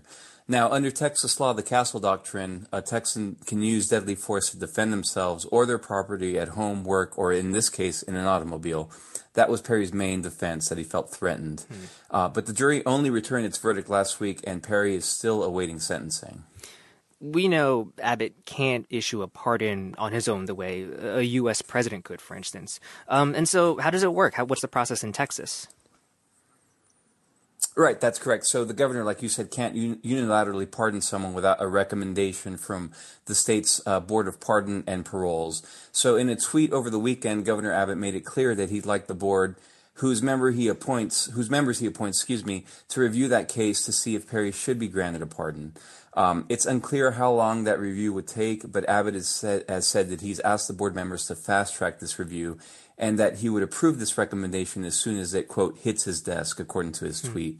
It's also worth noting that the board rejected a posthumous pardon for George Floyd, who was convicted of a minor drug conviction in 2004 when he lived in Texas. And according to data from the Nonpartisan Council on Criminal Justice, the board recommended 53 clemency grants in 2020 and 75 in 2021. Out of all of those, Abbott only granted 15. What are you hearing in terms of reaction to this effort to pardon Perry? The common theme out there, among legal experts is that this is unprecedented. Again, Perry hasn't even been sentenced yet, much less gone through the appeals process. And when the governor does grant clemency, it's usually very late in the year, right around December, close to the holiday season. Travis County District Attorney Jose Garza called Abbott's words deeply troubling and said a jury decides whether a defendant is guilty or innocent and not the governor. But it's obvious that Abbott feels pressure from conservative groups and commentators like Fox News host Tucker Carlson. Carlson called the verdict a legal atrocity, and he called Abbott out for not appearing on the news show. So less than 24 hours later, during Easter weekend, Abbott called for the board to review this conviction. Julian Aguilar of the Texas Newsroom. Julian, thanks so much. Police in L.A., man, they got a chokehold they use on motherfuckers. Do they do it here? They choke you to death? That's some weird shit. Because I didn't know it was a death penalty to have a parking ticket. You know what I mean? They'll choke a motherfucker's life. Hey, wait, that means you be dead. 2 grab your legs, 1 grab your head, they go, snap! Oh, shit, he broke. Can you break them? Does it say so in the manual? Let's check. Yep, page 8, you can break a nigger, see? Good work, man, good work. Good work indeed. Let's get going. We begin with breaking news this afternoon. We learned about 2 hours ago the Marion County Prosecutor's Office is charging 2 IMPD officers with reckless homicide in the death of Herman Whitfield III. Our Rich Nye just finished talking to the prosecutor. And Rich, what can you tell us? Good afternoon, Gina. We're downtown just outside the city-county building. Just came from the prosecutor's office. Talking with Prosecutor Ryan Mears about a grand jury indictment of 2 IMPD officers for their roles in the death of Herman Whitfield III. This was a man who died in police custody last April 25th after a call for a mental health crisis in his home. We can show you some of the police body cam video. In this incident, Herman Whitfield III was tasered twice by Officer Steven Sanchez. That officer, along with Officer Adam Ahmad, have been charged with involuntary manslaughter, reckless homicide, and battery. Sanchez has also been charged as part of activating that taser. That is one of the battery charges that he faces. There were 6 officers on the scene early that morning on April 25th. Only these 2 officers face a grand jury indictment, and the prosecutor tells us that only these 2 officers will be indicted or face any criminal charges. He asked us today to remember the Whitfield family. I just hope people remember the Whitfield family. They've been through a lot throughout this entire process. This case and this situation has taken an incredible toll on them. And I just hope people understand that this is just the first stage of the criminal justice process. They're going to need that love and support for many years to come. And here you are seeing Gladys and Herman Whitfield Jr., the parents of Herman Whitfield III. They were in, Herman Whitfield III was in their home. They called for help for a mental health crisis that evening. Herman was in the house, acting unusual, at times yelling. And that evening, early in the morning hours, police entered their home. They were hoping to just get him to a hospital with an ambulance. Instead, again, Herman Whitfield III was tasered twice. His death was eventually ruled a homicide by the coroner, and now 2 IMPD officers have been indicted by a grand jury. Again, Officers Steven Sanchez and Adam Ahmad faces charges of involuntary manslaughter, reckless homicide, and battery. We are seeking reaction from both IMPD today and the Whitfield family, and we hope to have the very latest for you tonight, beginning at 13 News at 5 o'clock, and of course we'll keep you updated throughout the day at WTHR.com. All right, Gina? Thank you very much, Rich. We will talk to you then. Thanks for that live report. IMPD just issued this statement less than 10 minutes ago. It says that Mr. Whitfield's death was a tragedy for all involved, and our thoughts continue to be with those impacted by his loss. IMPD also says that the officers involved, including those indicted, remain on paid administrative duty status while the internal process continues. IMPD also continued to say that with anyone under indictment, the officers should be considered innocent until proven in a court of law. And we are digging through these charges right now. We are talking with prosecutors about this decision, as Rich mentioned, about to charge these officers. We'll have an update on air and on our mobile app as we learn more, and of course, coming up at 5 o'clock. Let me say something that gets to the very crux of the matter, and this may be offensive for some to hear who are not on the side that we're on. White people, we have been the problem for 400 years. Say that again. Let me say it one more time for those of you who didn't hear me. White people, we have been the problem for 400 years. KOB Eyewitness News 4. She said, you know, this is the first time that Effie and I have been able to walk back and forth to each other's house in 3 years. Folks living in a northwest Albuquerque neighborhood say they feel safer tonight, knowing that one of their neighbors won't be coming back anytime soon. They say that man harassed and threatened them for years, and recently one of those threats turned to violence. Brianna Wilson explains why the neighbors are finally breathing a sigh of relief today. State of New Mexico versus Bradley Wiley. Sitting quietly for his virtual hearing in district court today, Bradley Wiley waited for a judge to decide whether he would stay in jail or go free. He's charged with aggravated assault with a deadly weapon. That weapon, a sword, police say he used to carve the N-word into his neighbor's driveway. What would be the best case scenario here? That they get their 72-hour psych referral done, they do their psych stuff, and maybe we can get him somewhere that in a few months he may be squared away enough that they can let him go to a halfway house or something. I just hope the system works for I and him. To what Robert Witt and Vincent Peel hoped would happen for their troubled neighbor, a judge agreed, keeping Wiley behind bars for now. Upon a psych evaluation, that should be considered, sufficient to be not necessarily grant the release, but at least to be considered. But not without argument from Wiley's attorney for why he should be released. While the allegations about the racial slur are unfortunate and offensive, they're not dangerous in the sense of a violent act. As to the allegations regarding the sword, in reviewing the discovery and reviewing the complaint here, the nature of what type of threat is alleged is not really clear to me. The state prosecutor and judge didn't think so. But still, there is an African-American neighbor. There's Mr. Witt and the threat with the sword that it wasn't used just to engrave on the sidewalk. Mr. Wiley raised it over his head and threatened Mr. Witt. And I'm wondering why he hasn't been charged for a hate crime, because that's how this sword charge generated.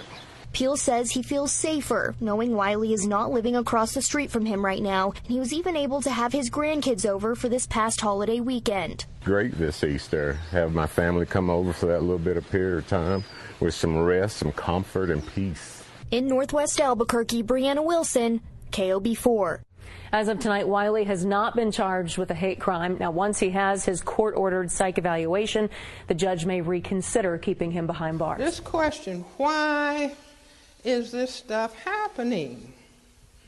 The New York Times editorial today. The Trump effect. See, this is what I'm doing with my money, buying newspapers like Dick Gregory. The Trump effect and how it spreads.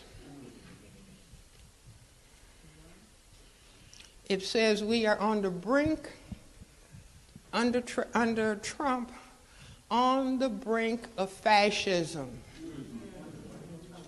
New York Times, all the news that's fit to print, editorial 12/10/2015. I say fascism is end-stage white supremacy. See, just like in Nazi Germany. Fascism, system of racism, white supremacy, determined to survive. Exclusive new details tonight on 11 and 11. The man accused of stabbing 2 people in downtown Pittsburgh is accused of a similar violent attack in Beaver County earlier this week. Now, we first told you today, police say a man named Chris Boswell stabbed 2 people near 6th Avenue in Smithfield. Police say it was a racially motivated attack. Both of those people expected to be okay. Boswell was taken into custody. But before that attack in the heart of downtown Pittsburgh, court records say Boswell was responsible for a similar attack only 4 days ago in New Brighton in Beaver County. And Channel 11 News reporter Christine D'Antonio spoke exclusively with one of those victims. And Christine, she says she can finally rest easy knowing that Boswell is behind bars tonight. Yeah, absolutely, David. This is a huge relief for her. In fact, the woman that I spoke with today said that she had no idea that the man who attacked her friend in New Brighton is the same man that police say stabbed 2 people in downtown Pittsburgh. Before 37-year-old Chris Boswell allegedly stabbed 2 men in downtown Pittsburgh Thursday night, he reportedly terrorized neighbors here in New Brighton, Beaver County on Monday night. It's been hard sleeping and focusing and not worrying if it's going to happen again. This victim of Chris Boswell's didn't want to show her face on camera, but shared the terrifying chain of events that happened Monday evening when she and a friend saw Boswell in the 900 block of 3rd Avenue while they were taking a walk. We passed this gentleman down by a bar. He was obviously intoxicated, and he was asking us where the bar was, which he was standing right next to it. She and her friend finished their walk and then sat outside on the porch of her Grove Avenue home when they saw Boswell again. Approximately an hour or so since we had crossed his path, and my friend had gone to leave, and this gentleman was coming past my house, and he went for the road for my friend and raised his hand with a knife in his hand. The criminal complaint says that's when Boswell attacked the man with a knife, slashing him between his finger and thumb. That man was able to get away, and Boswell reportedly walked to Stuber Road, close to where his address is listed on the criminal complaint. There, Boswell was disoriented and stumbling, according to a man who saw him here. When the Good Samaritan stopped to ask Boswell if he was okay, Boswell reportedly threatened him, saying, quote, "Do you want to die tonight?" New Brighton police were able to identify Boswell after viewing surveillance footage from Fisher's Beverage and Jimmy K's bar, tracing him to the crimes. It's unclear how or why, but Boswell apparently made it to downtown Pittsburgh Thursday night around 11, where police say he was intoxicated and violent. Pittsburgh police say Boswell, who is white, stabbed 2 black men along 6th Avenue between Smithfield Street and Coffee Way. The police report says Boswell told officers, quote, "I was told to kill all of the black people. I stabbed those N-words. They deserve to die." End quote. I don't like to come down here at night anytime after 5 or 6. The business people go away, and it seems like we have more of an influx of homeless people. and people that are destroying the city a lot more. Boswell was arrested and put in jail. A small comfort to those who worry about what he could do next. I do, definitely. But it's sad that others had to get hurt after that. Like, how many has he hurt? Boswell remains here at the Allegheny County Jail tonight with no option for bail. Pittsburgh police have said that he is a threat to the public and have asked that he remain here in jail until his hearing. Reporting live outside of the Allegheny County Jail tonight, I'm Christine D'Antonio, Channel 11 News. All right. ABQ to Pittsburgh, Pennsylvania. White men, swords, knives. Be alert. Context of white supremacy. The worthless Negro from Virginia, Gus T. Renegade, in for another broadcast, hopefully to share constructive information on the system of white supremacy. Today's date, Saturday, April 15, 2023. So I have been told. Our weekly compensatory call-in, not for spectators. If you have commentary, thoughts on what has happened over the last 7 days or so, approximately, counter-racist suggestions, questions, feel free. The number to dial, 605-313-5164. The code 564-943#. Press star 61 if you would like to participate. Number again, 605-313-5164. The code 564-943#. Press star 61 if you would like to participate. Few things before we get started. One, I totally neglected, this should have been yesterday, all that about Connor Sturgeon, the 25-year-old white gunman, Louisville, got notice that he was going to be terminated at the bank. Man, you're a 25-year-old white man. You can get another job. You can be like Mark Furman, GED, high school dropout, no count, drug addict, white man.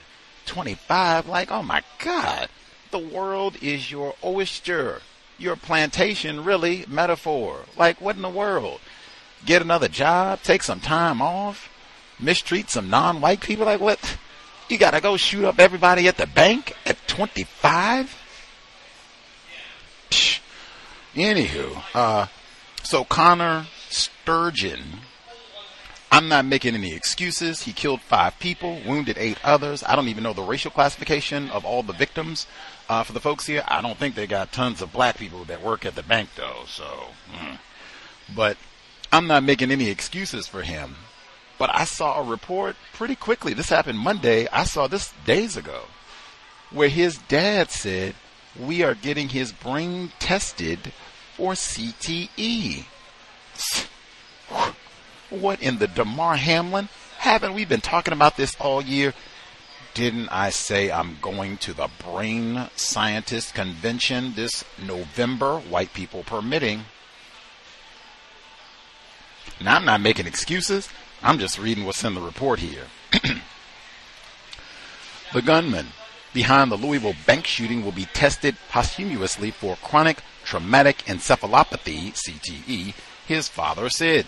Connor Sturgeon's family have said that he suffered from mental health challenges, but showed no warning signs of what he planned to do before he carried out the shooting at the Old National Bank on Monday.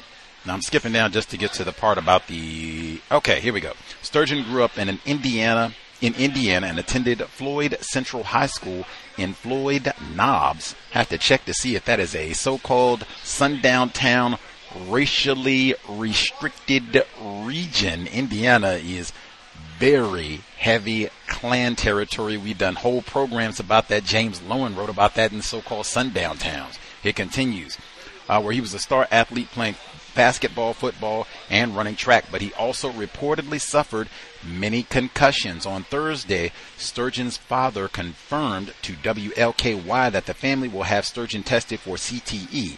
CTE is a brain disease caused in part by repeated traumatic brain injuries, including concussions and non-concussive impacts, according to the Boston University CTE Center. Symptoms of CTE can appear years after the sufferer is dealt repeated blows to the head and can include mood and behavior problems, including aggression and depression.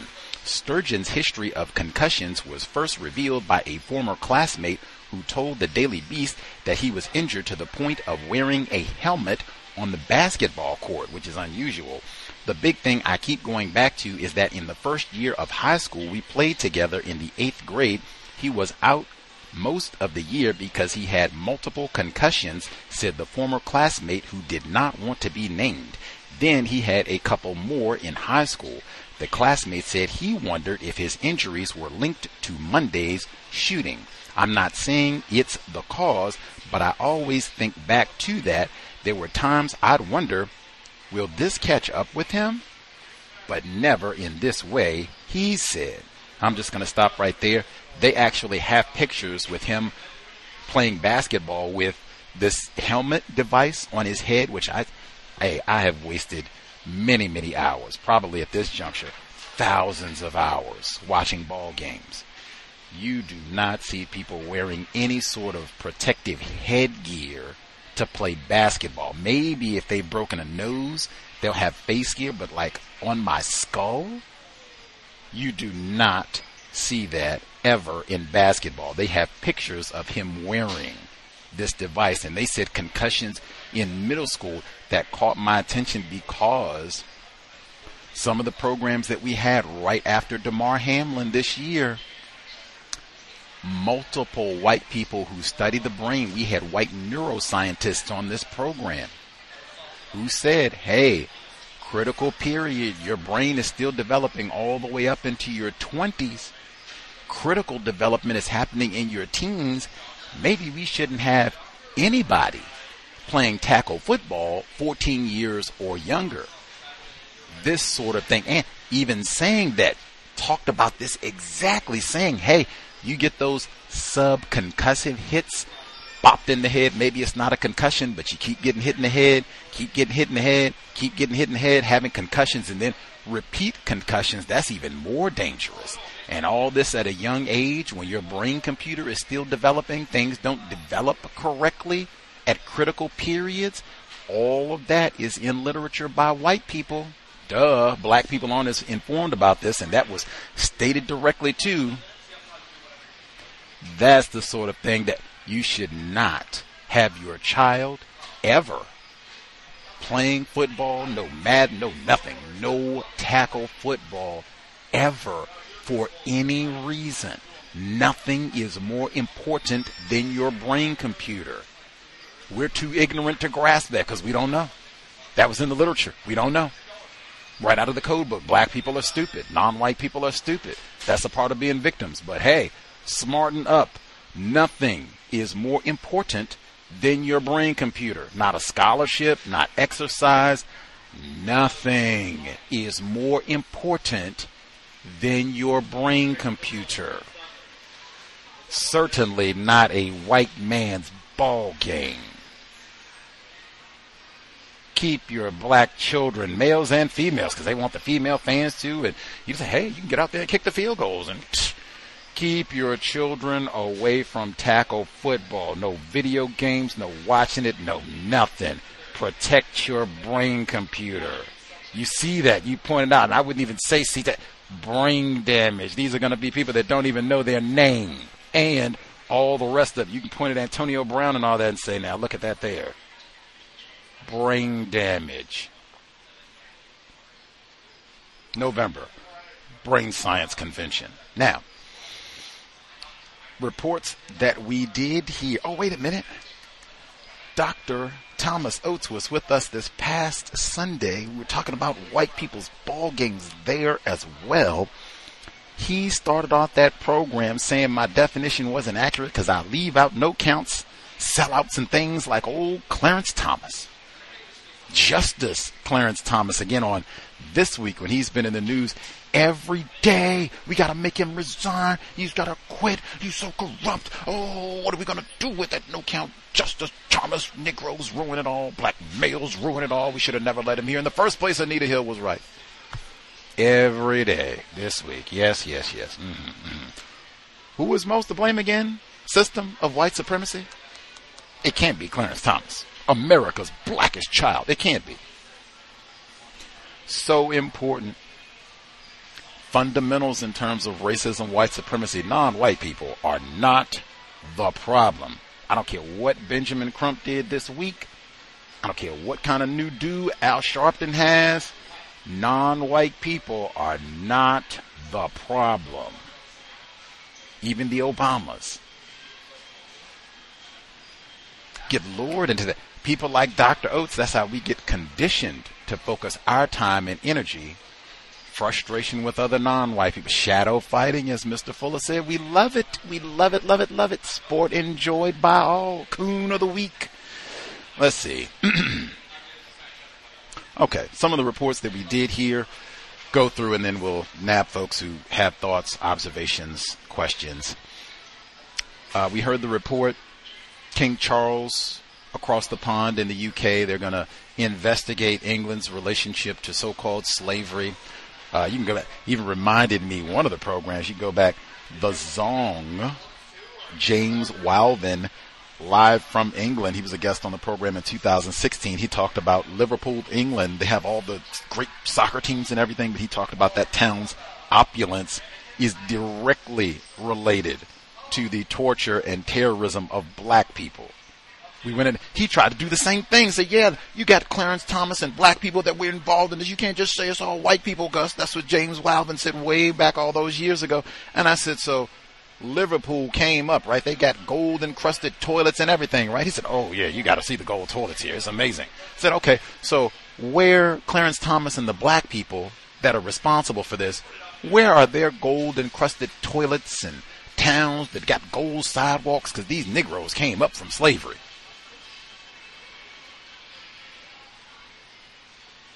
Still waiting for such a place. Maybe Clarence Thomas, Justice Thomas, maybe he got the gold toilets, y'all think? Maybe? That's why they wanted him to resign? Mad? Let's see. Slavery is not the issue. All of that important, right? Not devaluing, but slavery is not the issue. Even for me, reparations is not the issue. Especially with inflation, even if they decide to cut a check to all of the niggers in the world. With inflation and them still controlling currency and finance in the system of white supremacy, that doesn't solve the problem. The issue is permanently replace white supremacy with justice. That's what we want. Not, we're sorry. Not, here's a check. Not, we made a building. Not, we're going to change the name of the ship and call it something. Replace white supremacy with justice. We're going to call the Navy ship the Robert Small and get on here and tell nigger jokes? Like, come on. Let's see. Incidentally, from that report, even though, again, I'm not all on slavery, that's not the issue. White supremacy racism is slavery, ongoing, worldwide, slavery by another name. They got whole books called that, right? But man, when they brought on Niambi Hall Campbell, she's the dean, chairperson of the Committee for Reparations down in, trying to think of which, the Bahamas, that's where it was.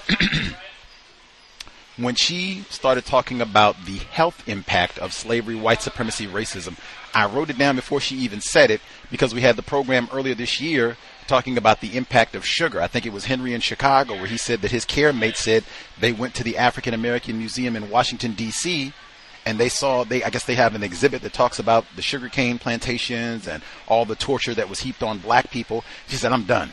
No more sugar for me. Never again. I'm leaving it alone. Everything will be bitter from now on. I said, wow, that is, she must have seen some incredible terrorism there. That is worldwide. They got whole books. Sugar in the Blood talks about that down in the Caribbean. When we had our guest on from Jamaica, well, she was born in Jamaica earlier this year, And I said, man, diabetes? And she said, oh, my God, it's extraordinary down there. She said her father died from diabetes. He had to have a leg amputated. Her mother suffers from diabetes as well, but she controls it with her diet. She said her dad was addicted to sweets. All of that is white supremacy racism because black people were not eating all that sugar prior to the invading race soldiers. And that is worldwide. They were talking about the Bahamas, and they said the exact same thing. That's where the sugarcane plantations. You're not going to be eating rich vegetables, spinach, bok choy, okra, yam. Get sugar water, whatever. Be lucky if you get that. Gruel will put some sugar on that. World, haven't we heard that before? Haven't we heard that before? You go to the dollar store and get you some old knockoff Oreo cookies and knockoff Kool-Aid. Haven't we heard that before? Maybe that's just me. What I had heard before, they got the robot dogs in New York. Heard that before. They were talking about that in L.A., these major urban hubs, right? And now New York City. And man, it's not lost on me. They're talking about our former president, Donald Trump, being prosecuted by Attorney Bragg, black male. And then this week, Letitia James suing Trump and his business for fraud. Attorney General, black female, Letitia James in New York.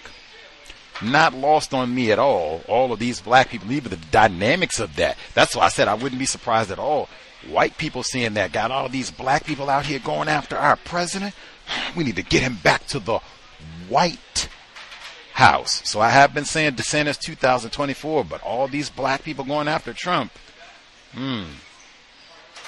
Have to note that. Anyway, they got the robot dogs in New York being ushered in on Mayor Eric Adams' watch, as they say. Black male Mayor Eric Adams, who formerly with the New York Police Department. So a lot of people had talked about that from the beginning. They said having these dogs, which I said I've seen that before. Where did I see that before? That's Black Mirror.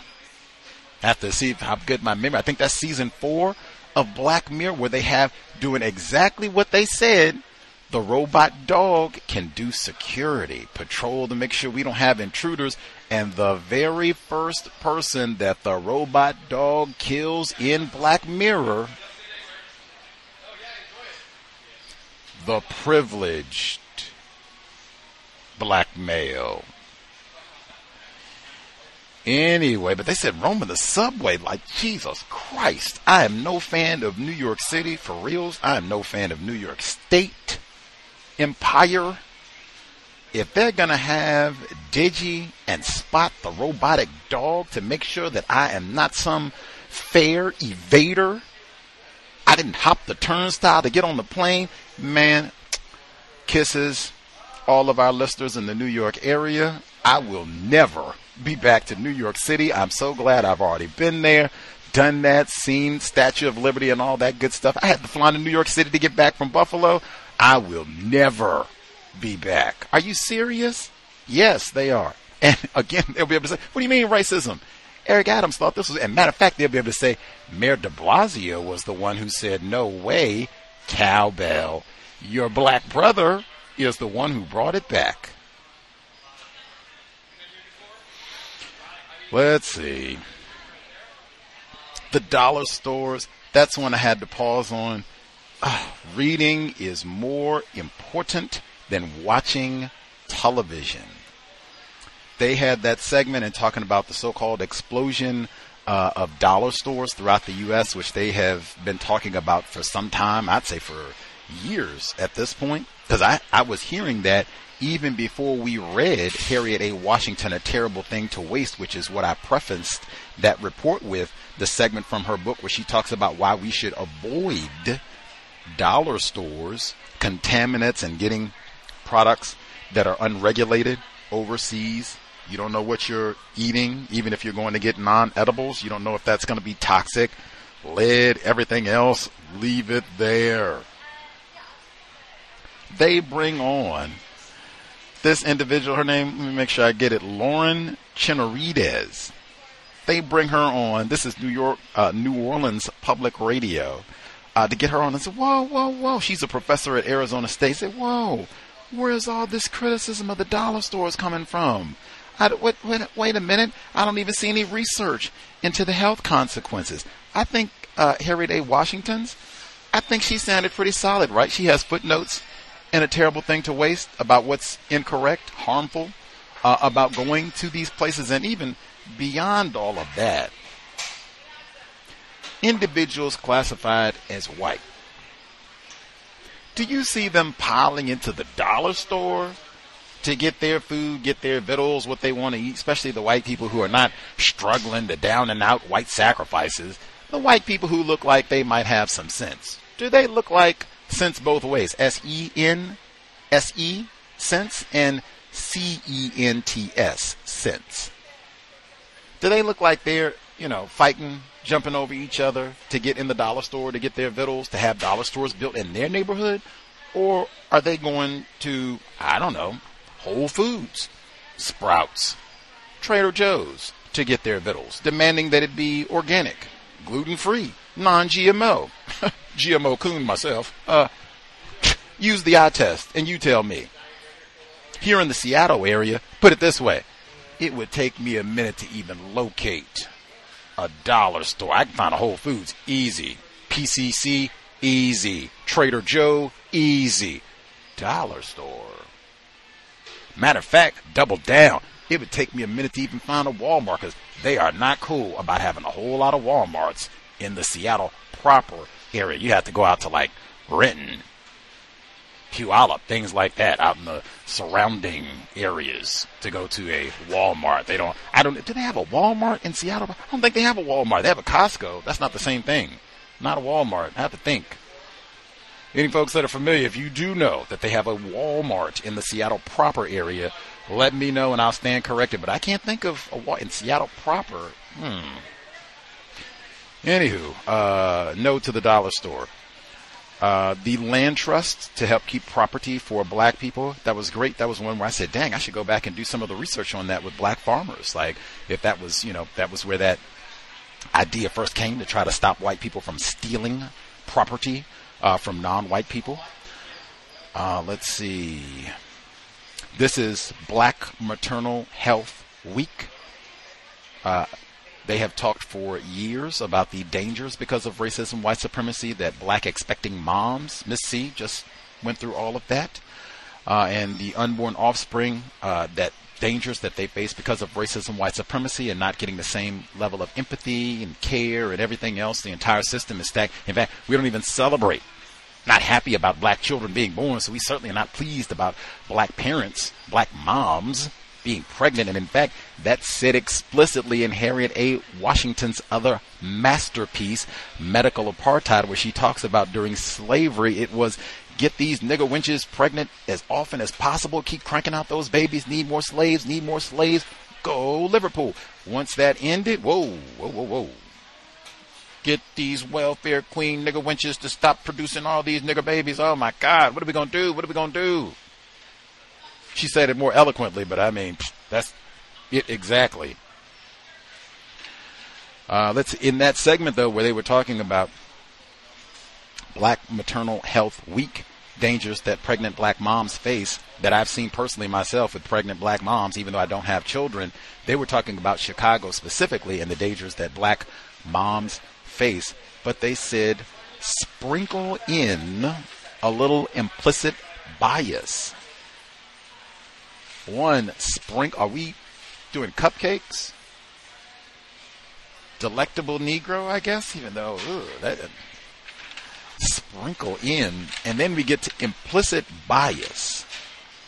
I would submit, as a non-parent and someone who is never going to be pregnant, medical apartheid, what I just said, you got that whole section on J. Marion Sims, the father of gynecology. I don't think that's implicit bias.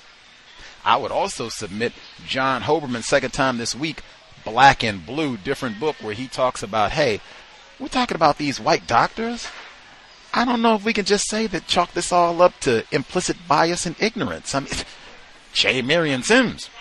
We got a lot of white people who've been pretty staunch and out in the open about we are not treating niggers and what we think about niggers and how we vote as rich white people who don't have to go and get at groceries from the dollar store.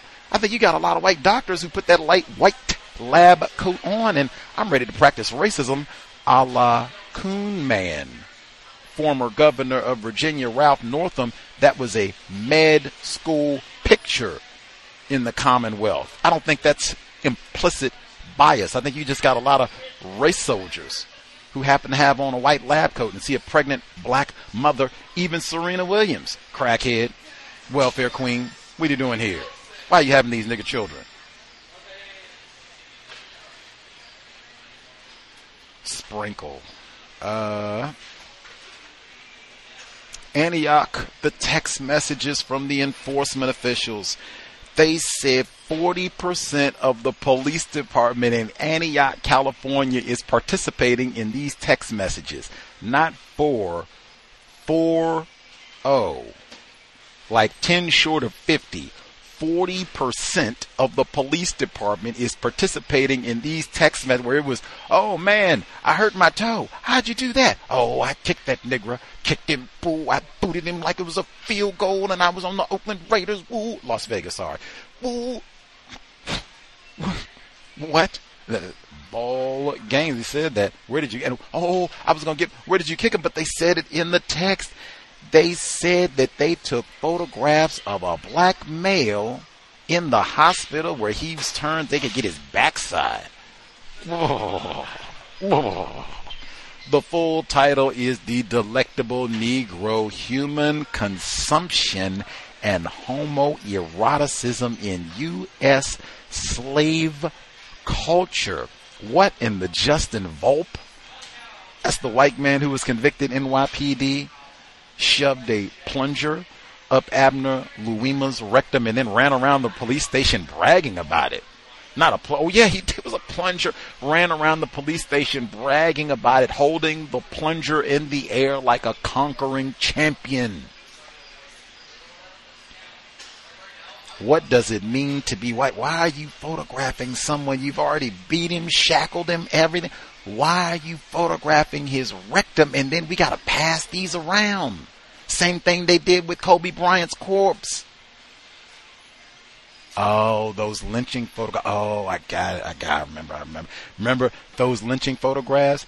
It took a lot of time and energy to get white people to stop exchanging those lynching photographs of murdered, shackled, castrated black males with a teaspoon of privilege. It took a lot of time and energy to get them to stop doing that. Apparently, they got the text back and everything. They just kicked all that back in.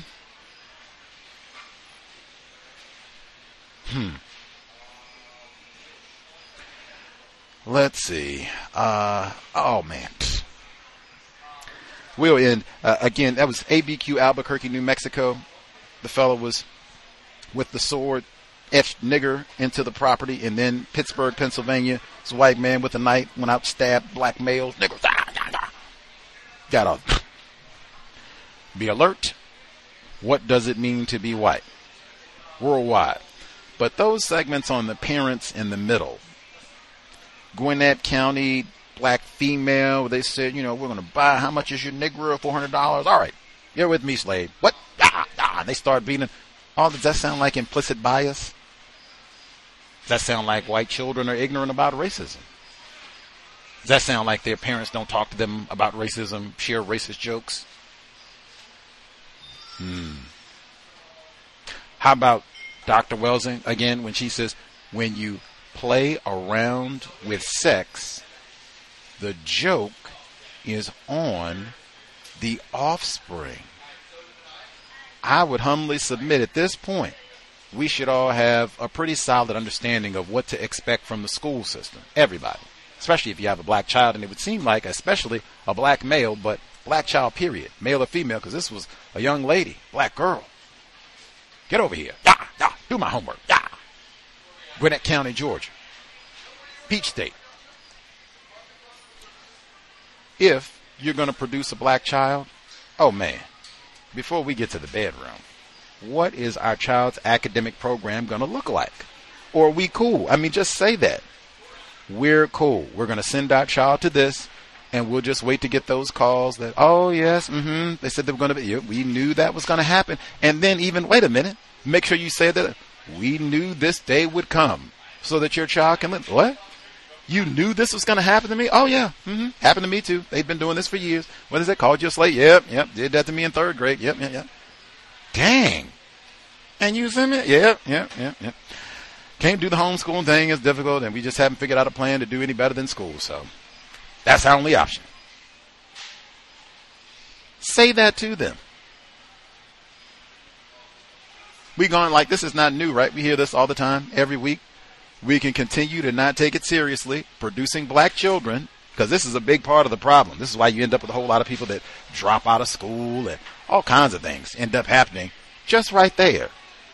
Take that real sip before we hop in this bed and you're so cute and oh, I'll you my black queen and oh, my black king and ooh, before like, hey. So when all that wears off and I can't stand you and you can't stand me and I hate your guts and I don't want to talk to you and I'm blocking you on social media and all that. So, and we got this child. What's the academic plan? Or is it just, hey, your dad is lame. We couldn't work it out and you know. Can't do the homeschool, so we just got to send you to the white people. Do the best you can.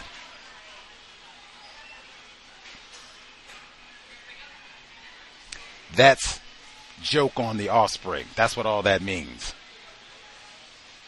The other one, Dr. Lisa Shell sent her 9-year-old, her autistic 9-year-old son to the white people. Broke his leg. And then kicked him out of school. Can you imagine they break his leg, kick him out of school, and then send around a letter, we are not going to tolerate these students putting hands on teacher. Like he got his leg broke. Who? What staff or student got injured because of him? Okay. She said after her child's leg is broken, we have to hear the explanation, all that. She said, I feel like I failed my child. That's why Mr. Fuller says, Dr. Shell, it isn't even you personally. We are not qualified to be mothers, fathers. It's attempted parents, attempted mothers, attempted fathers. And I said, that is a tough one that should be explained to your child as soon as possible so they understand those situations where child ends up in foster care. We were driving through Tennessee and what? They snatched all 5 of your children. They had the other one that was in Texas last week. Same thing. Whoop. Oh, you don't want to take the child for jaundice? Yep. Snatch that child, put them in foster care. Hey, I'm not in charge here. Your dad's not in charge here. White woman, white man, they are in charge. We failed from the beginning. That's something that should be acknowledged. Like, hey, we're probably not even going to be able to do this the correct way, the way that we really want to, because nothing about this system is designed for that. This system is designed to perpetuate white supremacy racism, and really, this system is designed to produce throwaway children. The book we're reading on Brazil, they call them street urchins, but same thing. That's what this system is designed to give us all the throwaway children. We just love. It's a whole segment. I didn't even play it. It's a documentary that came out this week, about a half an hour epidemic of children being raped at school. Oh, now they were talking about some of these were white children, but they had a number of non-white children there too. You can send them to the white people. They said, yeah, same thing happened to me, got molested and blah, blah, blah. Or we can be serious. We're going to hop in that bed. Let's make sure we're not going to be producing children. We don't think we're going to be on speaking terms in the next 36 hours, next 30 days, much less 9 months. We don't need to have any children. Maybe we don't need to be in this bed right now. Back seat. Playing around with sex. The joke is on the offspring, and again connected to that, not being for real. What's the academic plan going to be for this child? Are we really just sending them to the white people and we're going to hope for the best? That's it? That's our plan? Okay. We're going to tell them about all this in advance and what to expect and blah, blah, blah, detail it. Are we going to do that? Or it's just we send them to the white people and hope for the best? Okay.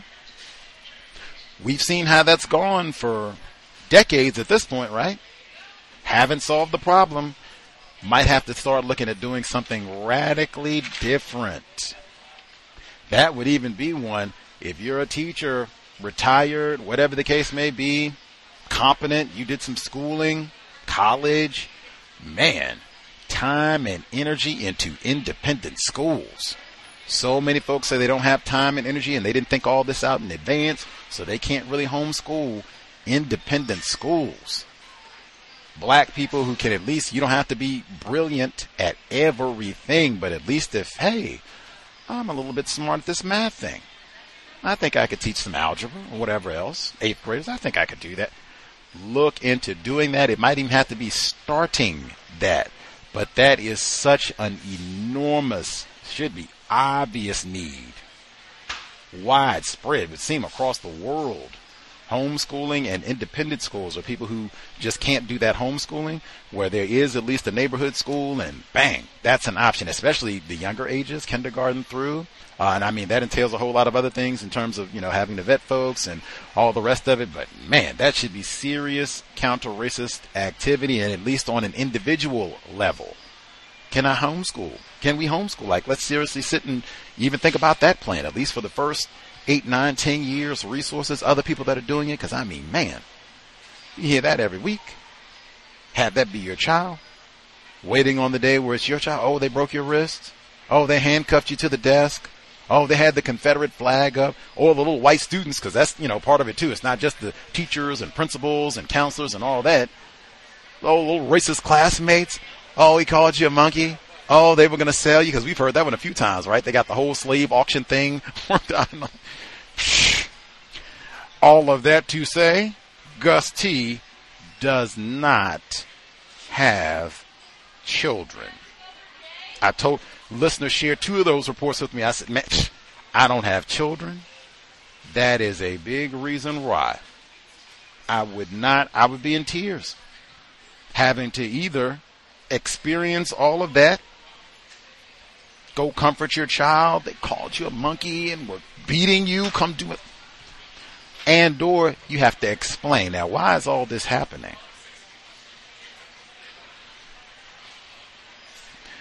Replace white supremacy with justice ASAP. No throwaway offspring. We should be really serious about that. Dr. Welsing was super serious about that.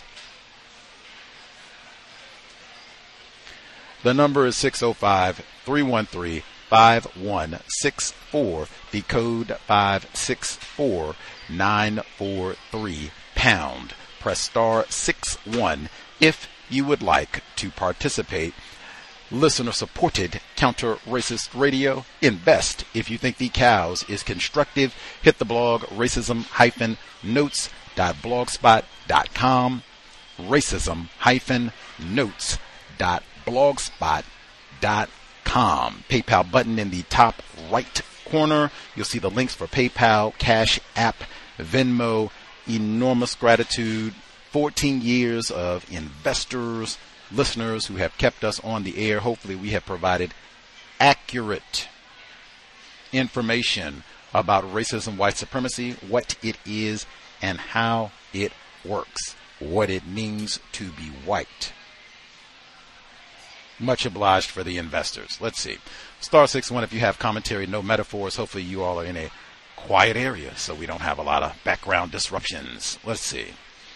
First few folks who dialed in, hand up if you have commentary. To share line should be open. Let's see. 0356 should be with us. We'll nab other hands as I see them. Can I be heard? Yes, sir. Thank you, guys.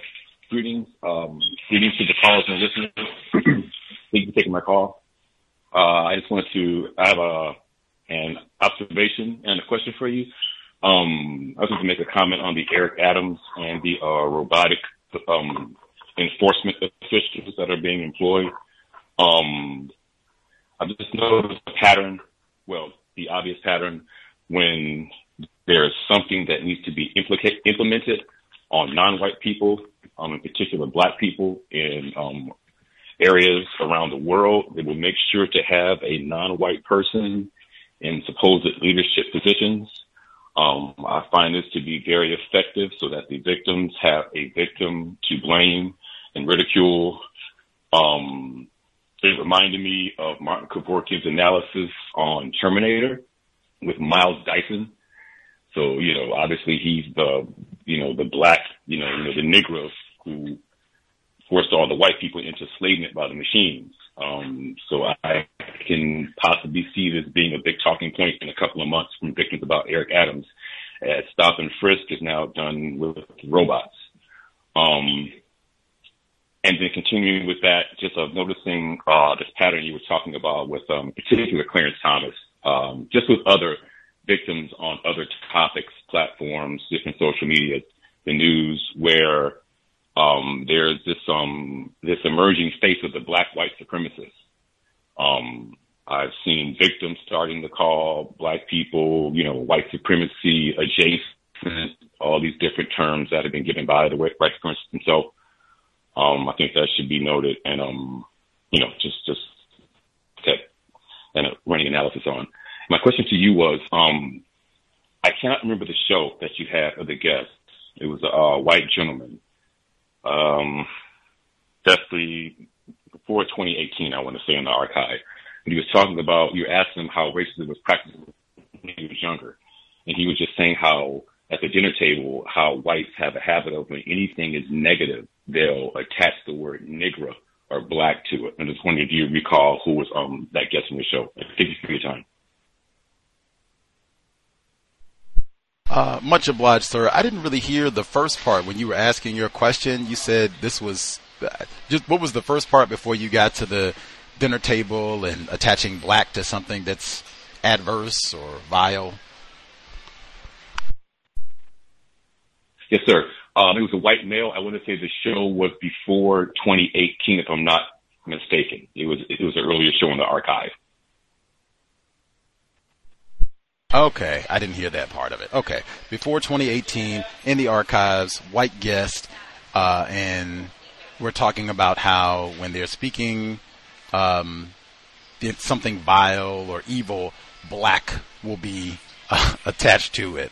I have to think about that one. That's really specific at the dinner table that the white person said this. I have to think. I guess if any of the folks, if you're listening live or archive, if it sounds familiar now, I guess you can dial in *61, or if you hear the archive, you can email untiljustice@gmail.com if that sounds familiar. Before 2018, white guest talking, basically saying that they associate vile things if they're talking to other white people at the dinner table and such, and they will associate vileness, something bad happened with black people or blackness specifically.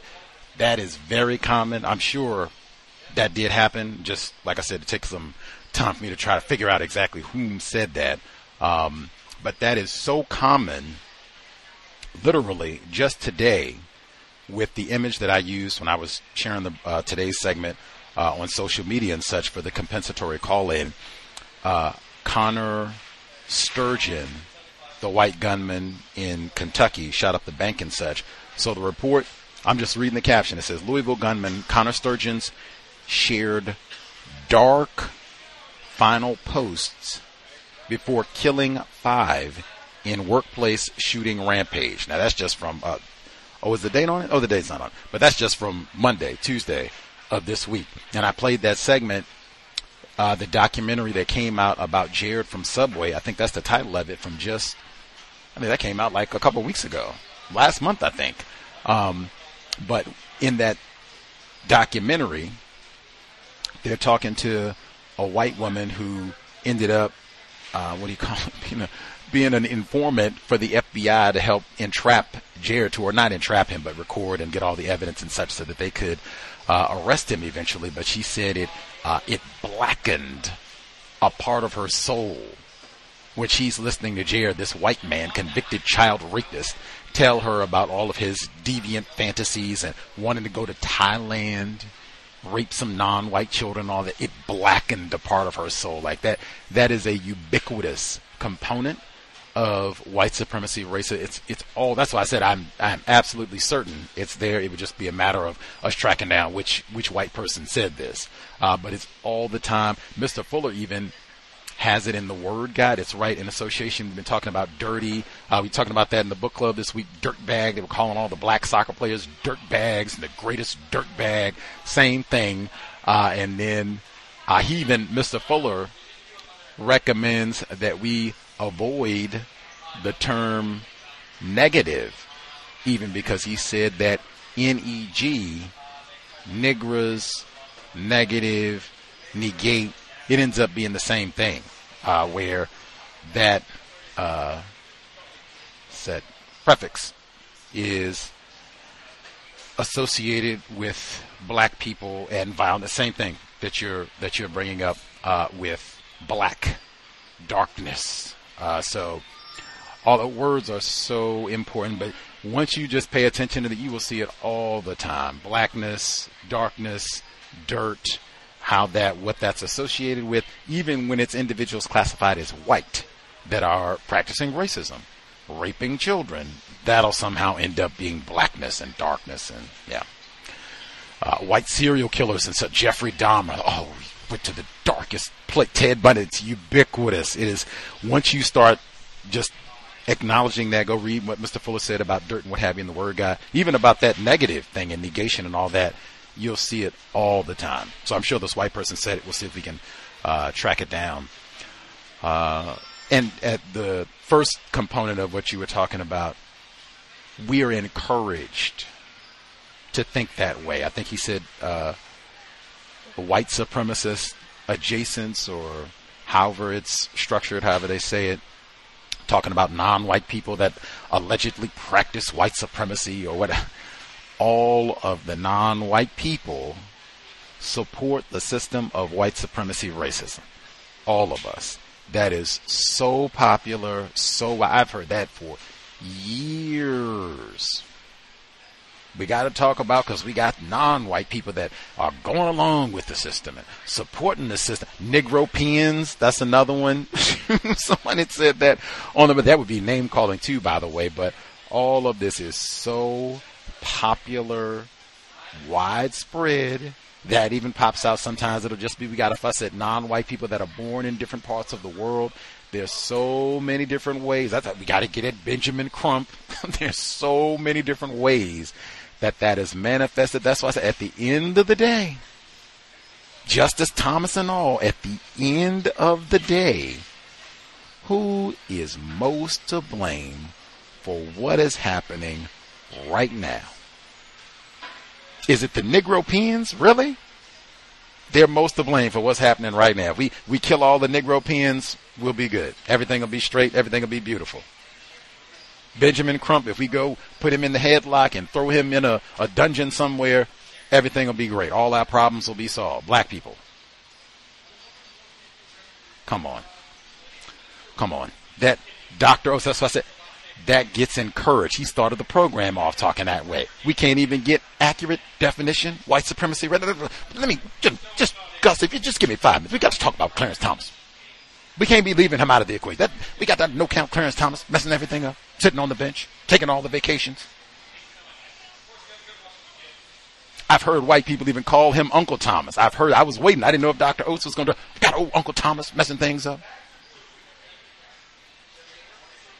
All that shadow boxing gets encouraged by the race soldiers, because the attention should be individuals classified as white. Number again, 605-313-5164. Decode 564-943#. Press star 61 if you would like to participate. I guess we have parents, I don't know, Black Maternal Health Week. I don't know if we had parents who were aware of that or paid attention to that. I know we do have a few newer moms with younger children and such. If you all paid attention to that, or if that was a big deal and you're part of the world, or any of the numerous reports on these children being terrorized at school, and what you try to talk to your children about, if they've got to go to public schools and all that, schools dominated by white people, what you try to do to keep them safe and how you talk to them about all this. I would have to, if I had children, that would not be a pleasant day either, but it would be mandatory. Those reports, because a 9-year-old, middle school, that's 12, 13. It would be mandatory. I would have to get all of those reports anytime I see them. Oh, wait a minute, Junior, come look at this. Oh, come here. You look beautiful. Yes, darling, you look amazing. Got to come look at that. See what they did to that little girl? That could be you. Look at that. We would have to sit, talk about it just so that they can be aware these sort of things happen. And then what would you do? Tell them what you want them to do in those sort of situations. Call you or whatever, A lot of schools, they'll let you have a phone now, so they could just call you and you could take it from there. But make sure you talk to them. I would share these reports. Again, all of this is so that they are not surprised. We want more and more victims of white supremacy, non-white people. They expected this. I was prepared for this. Already have been thinking about, bang, do this, say this, don't say that. More of that. Incidentally, Tuesday, I guess in line, Black Maternal Health Week, Tuesday, white guests only should be talking about health again. Talked about that from a number of different perspectives over the last, I don't know, I guess what is it, like the first quarter or the first third of 2023. We've had a number of different discussions about health. Even had that segment, we slipped it in there about them not having the AEDs at school. Somebody mailed me a report talking about CTE where it was a white middle school football player who died this week. He had some sort of collision or what have you in practice. Once again, I would not have children playing football, watching tackle football, Madden, any of that. If it's flag football, that's fine. That's much, much safer. That's why they had that at the Pro Bowl this year, flag football, instead of all that tackling and dragging people on the ground and smacking their head off the ground and everything else. But I would not have your black children around that so that they don't even get that addiction and early connection with all of that brain damage. So they don't, I've been watching the Super Bowl since I was 6 years old and blah, blah, blah. Anyway, we'll be here Tuesday.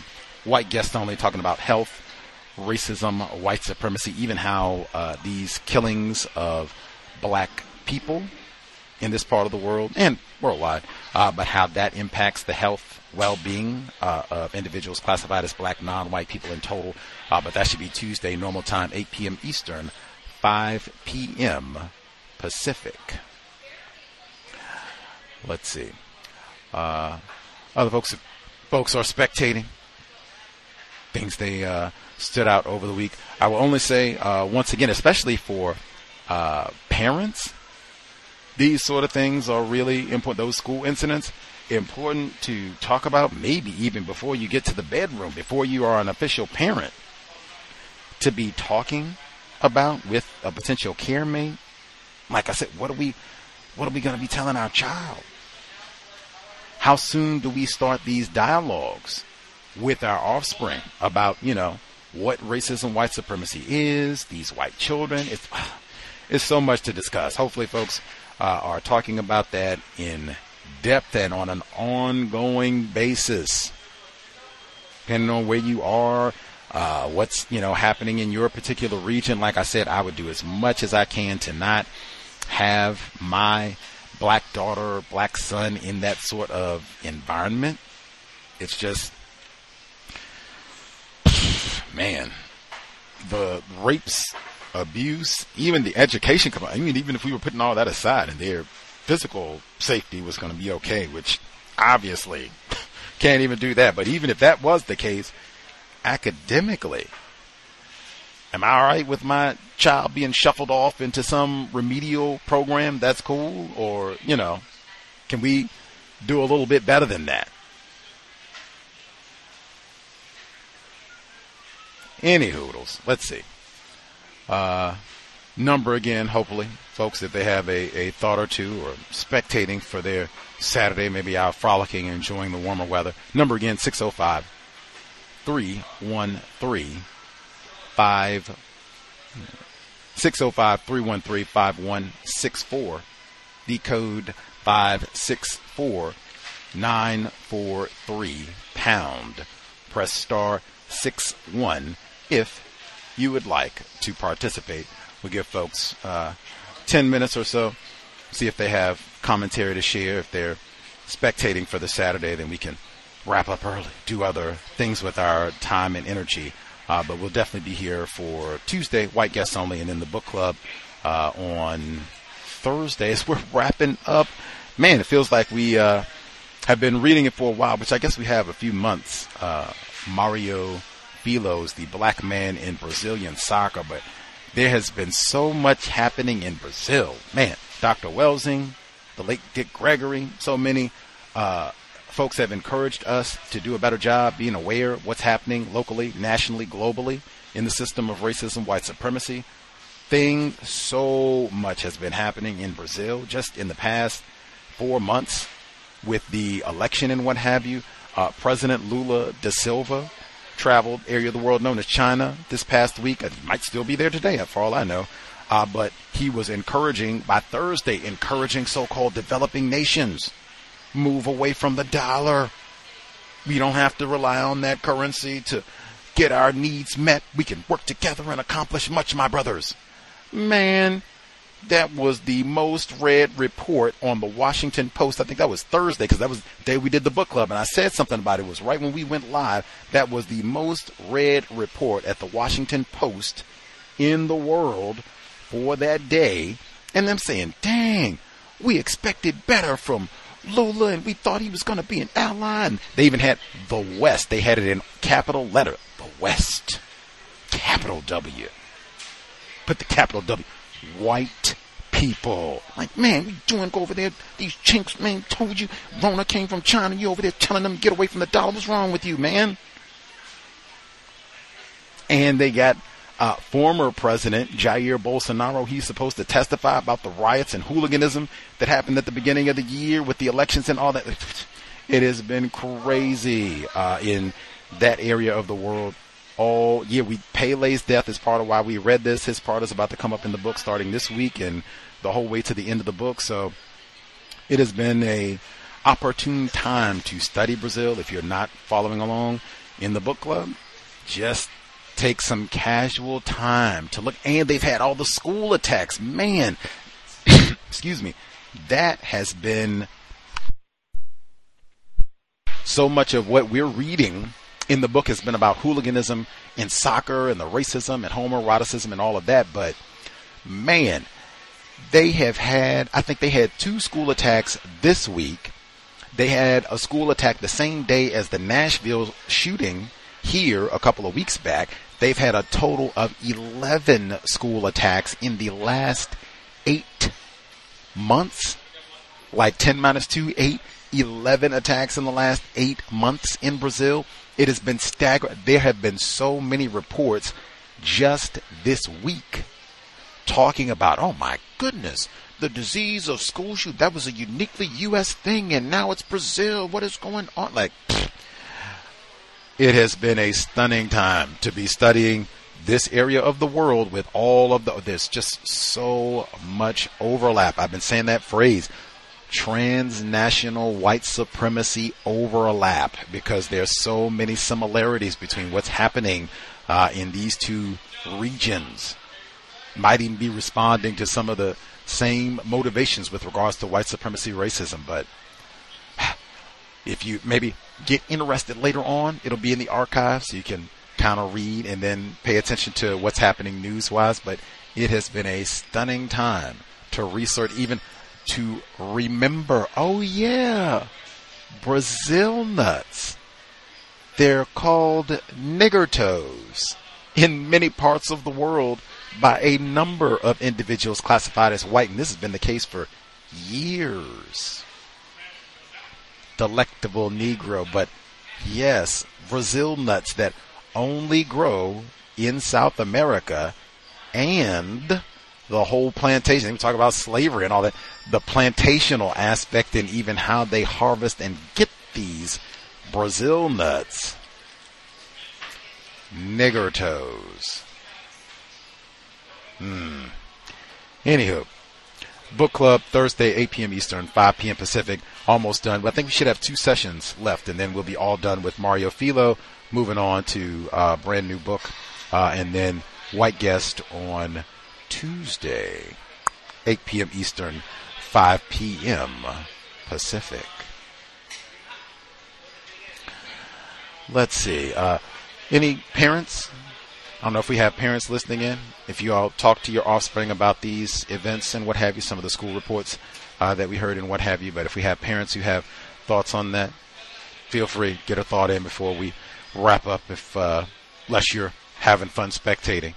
Let's see. Other folks who dialed in. Retired firefighter in Florida with us as well. Did you have commentary to share, sir? Yes. Good evening. I was, because I brought it up, I think maybe a few months ago, about the incident about the white teacher. I think it was in the Virginia area, if I'm not mistaken, that was shot by one of her 6-year-old students. Well, everybody knows it went national. They finally identified and indicted the parent that owned the firearm. And this is another safety announcement. A firearm could be a useful item, a useful tool, but at the same time, it is very important that you utilize safety, especially if you have a child or children visits your house. To have that firearm or firearms locked up to whereas they have no ability to obtain those firearms. Not saying that they would do something like the 6-year-old reportedly did, but just from the standpoint of harming themselves or someone else, that you make sure that firearm is secured. That was just my thoughts on that. You mentioned something about parents, and I think it was about the different incidents that took place in schools. Well, I mean, you probably know my offspring is 27 years old. He does stay with me, and we share information, all of the time on different things, that happens in the news and that sort of thing. And although he is out of school from the standpoint of grade school wise, but it was a task. I put it that way. It was a task to get through that period of time, and it's even getting worse for a non-white black child to get through 1 through 12, especially in the quote-unquote public school system. Even in the private system, it's difficult to get through without having any mental or physical damage done to that child. So I agree with you. It is essential to brief with that child or children on the subject of racism, white supremacy, and what happened in school today talks. It is very essential to do so because the child may not want to volunteer to come to you with something that may have happened in school for various reasons. So it's very important to constantly have a briefing with the child, go to the school, be involved with the school where your child is at. Don't just drop your child off on the bus the bus stop and just have an idea in mind that they are in a situation where the people professionals who get paid to do it, they're going to do what they're supposed to be doing. You are putting your child at risk by having that type of thought pattern. It is essential that as a parent that you attempt to be at a attempted leadership position in that 12-year quest. By that time they would, 18, 19 years old, they would be, if they get through it with that type of relationship, they would be, I think they would be mature enough to get through the college situation. But then again, it's still, you'll be in contact with them verbally also, as far as that concerned, as far as college is concerned. But they'll be better off as opposed to just, like you say, letting the quote-unquote professionals take care of it once you drop them off. No. And that's all I have to say. Thank you. Much obliged, retired firefighter in Florida. Attempted parent. Professional racist is more like it. If we're going to talk about professional anything, like, man, you can expect that they will professionally terrorize your non-white child and have them all confused and discombobulated and all the rest of it, much less safety concerns and all. So absolutely share, talk to them. Can't stress that enough. Communication, being able to talk to your child, talk to them honestly about racism, white supremacy, and have it so that your child knows that they can and should be open to come talk to you about whatever things that are happening in school, things that are happening with their so-called friends or whatever, it might be. It should be told that is a major part of your duties as a parent, doing some talking, not all that smacking and we got to do some whippings and lashings and spankings and talking, communicating, constructive, life-saving information, hopefully about white supremacy, racism, what it is, how it works, so they can keep themselves as safe as possible when you are not in their presence and able to do all that for them. So, yes, bravo. Within part of that, the case that he talked about at the beginning, like, man, firearm safety, because that's so popular and, so many non-white people get very excited about we got to get guns and firearms and that's how we're going to solve this problem. Hey, we went to the fire gun range on a couple of our yoga retreats. Retired firefighter was with us on one of those. That does not, in my view, end racism, white supremacy. The firearms masters are racist man, racist woman. But if you are going to have that gun, darn tootin' safety. There is going to be no way my child is going to be able to access this gun. Because I think the case he's talking about, it was a 6-year-old. There is no way that my 6-year-old, 5-year-old, 7-year-old, whatever it is going to get this. Not going to happen. We have a gun safe or whatever it is. We've already codified that so that not even a thought. Talked about that before. People do all that, we need to, our counter-violence code and firearms and all of that.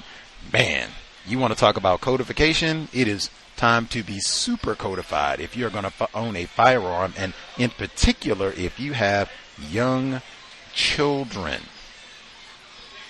And there's tons of cases of that, of parents where they do have young children and they own a firearm and there's no code at all. They got the gun on the table laying next to the remote control. I'm snickering, but that's not funny at all. But they got YouTube. You can watch that. They literally have YouTube videos of that. So have a code if you are going to own that. Even if it's just you have to have a code if you're going to own that firearm. But for sure, especially you own children. There's so many cases of that. He can probably speak to that, retired firefighter, much better than myself, but folks who have to respond to those type of calls where a child has found a parent's gun or relatives, or in fact, even some people have talked about that's one of the big dangers. If you do have children, you allow them to go to white people's house, especially if they have white friends, unfortunately, but even if they have non-white friends, like, oh man, you don't know, is their parents some sort of gun nut and they got 50 firearms in the house, and maybe they're locked up, maybe they don't, maybe that child goes and plays with them. That's another one. Be real mindful about that, because I would go, anybody, your child is going to their house, I would go investigate, check out, even ask, do you own firearms? Are they secured? Personally, I would not allow my child at a white person's house for a million reasons, but that would be a big one too. Whole lot to think about. You're going to have children, whew, man. I'm not surprised though that the mom or the parents, whatever, of the 6-year-old were charged in that case in Virginia. Not surprised at all. There was so much outrage about what took place there and all the rest of it. And it was a white female teacher who was shot. She survived and what have you. And I think she's suing the school district as well. So there will probably be lots of information as all of that unfolds over, the coming weeks, whatever it is. Let's see. Much obliged, retired firefighter in Florida. Safety first. Let's see. Any other folks spectating, anything else that they need to share, parents with commentary that they wanted to make sure they get in? Number again, 605-313-5164. The code 564943 pound. Press star 61 if you would like to participate. Give folks another 5, see if they have any commentary, maybe 3 minutes or so, see if they have any commentary, questions, observations they would like to share. And let's see, make sure I didn't miss any of my notes either. Let's see. One note, I'm giving folks an opportunity. That case, 28-year-old Air Force veteran Garen Foster down in Texas, privileged black male who was killed at a protest. I guess that'd be my quick reminder. Dr. Welsing, she spoke with us years ago. This is even years before she passed, where she did recommend they have these big protests after somebody gets killed by an enforcement officer or whatever it is. I would not go out and be in these protests because anything can happen. And we've seen lots of instances of that. In fact, talking about robotic dog, Micah Xavier Johnson, they were having a march in Texas, 2016. Black Lives Matter. They just had 2 police killings. Philando Castile was one. I think he had a firearm. Alton Sterling was the other. I think he had a firearm too. Micah Xavier Johnson allegedly shoots those officers at the march that had been peaceful up until that point. And then they send in the robotic device with an explosive device to terminate the life of Micah Xavier Johnson. That was the summer of 2016 for robotics history and policing in America. That, significant moment for a lot of reasons. Beyond all of that, when they talked about the white man who killed Garrett Foster, 28-year-old, down protesting in Texas for Black Lives Matter and all that, they said Governor Abbott in Texas is looking to pardon him. He hasn't even been sentenced yet, this white killer. And they're looking to pardon him. And they said, I'm not even aware of that happening. When a governor is talking about pardoning someone who is a convicted killer, they haven't even been sentenced. He said, that doesn't happen. I have heard that before. Now, the case I can recall immediately, I'm not a jurisprudence scholar or anything, but the case I can recall most immediately, the McCloskeys, remember them? This was also Black Lives Matter protest. This was in Missouri. They had a group of people protesting, right? This is close to St. Louis. They were walking close to the McCloskeys' property, Patricia and Mark, white woman, white man. They're both attorneys, by the way, in Missouri. They came out with their pistols, rifle, and they said the same thing. I felt fearful. I thought these protesters got these niggers, came out of nowhere. Oh, my God. And they ended up being prosecuted, convicted. For brandishing firearms, which I said at the time, that is not allowed by law. That is a criminal activity. You cannot be out pointing firearms at someone just because they walked by your house or even if they walked on your lawn. You cannot be out pointing a gun at them. Anyway, even before they were convicted, You had the governor, President Trump even, he brought them to participate in his Republican convention in 2000. He was running for the White House, running for re-election. But the governor and Trump had already been speaking out before their case was even adjudicated, like, hey, we've got hard-working citizens here. They're on their property. You've got these mongrel hooligans who are running. The left has run wild. Wokeness is under. They were saying they were talking about pardoning them in advance, and they did get pardoned. Now, that's, like I said, conceding this is not a murder case. They didn't kill anybody brandishing firearms, but I just don't hear. I mean, I hear all kinds of O.J. Simpson and Bill Cosby, and we're fitting to lock up this black person and lock up this black person and lock up this black person. I do not hear about we're going to pardon this black person. They haven't even been sentenced. And we already got the momentum rolling for the pardon. Like, dang, what? I mean, I know you got black male privilege, but dang, what kind of privilege is that? They said that normally if we are even going to do a pardon, we wait till the end of the term, like last 5 minutes on the clock, and then, okay, all my homies, I'm going to let them out of jail. No. Come and let this broad daylight. I'm not leaving office for a long time. Killed some Negro male. Wait a minute, he killed the Air Force veteran. Mr. Foster was privileged black male, Mr. Foster. Let's see. Caller at the courthouse in Florida. Do you have commentary? Should be with us as well.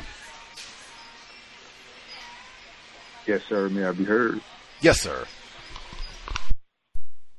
Yes, sir. Thank you very much, sir.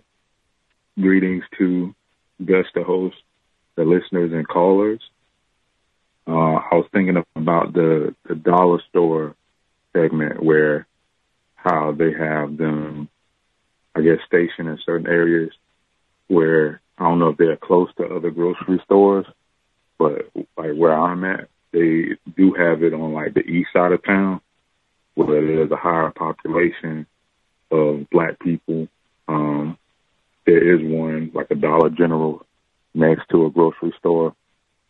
But I was thinking about how that, like one part of the segment, the audio, I think it was someone being interviewed and they were talking about how they were, I guess, trying to get more produce, I guess, like into some of the stores. Because I don't really go into the dollar stores myself, but I didn't know that was something that was, I guess, being worked on. Or they were trying to conceptualize that. But I think somebody mentioned about eggs or something. Like they tried to sell eggs, and then it said they stopped, I guess, because it got crazy. And I just couldn't really fathom what they actually meant by that. Like, I don't know if they sold too many eggs or exactly what that was about, or was something contaminated from the factory.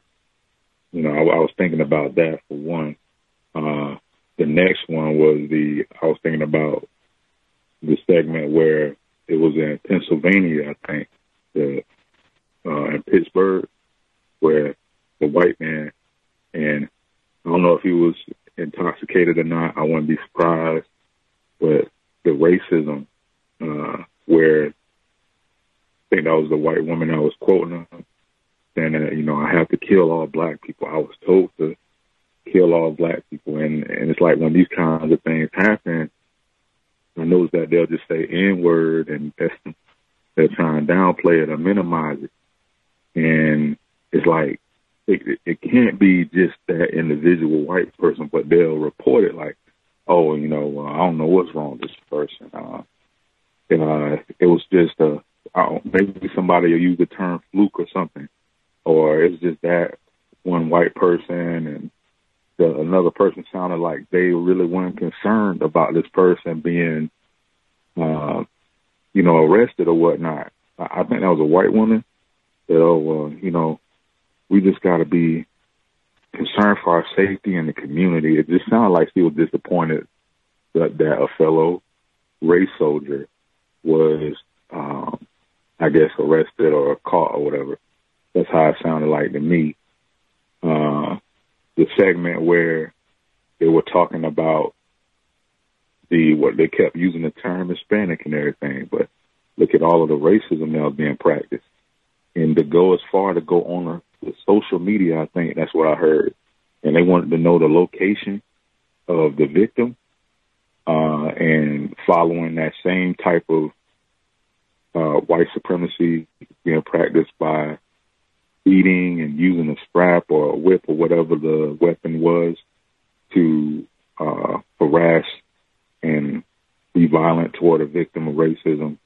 And the teacher not really doing very much to stop it and make a report.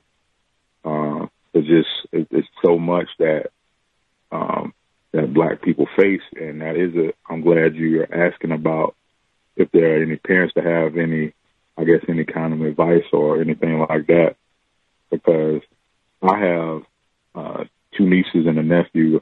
I see them every now and then, but like my brothers and sisters, like my brother, I think he'll teach his offspring about racism, I guess, at a certain point when she gets a little older, I guess. I'm not entirely sure.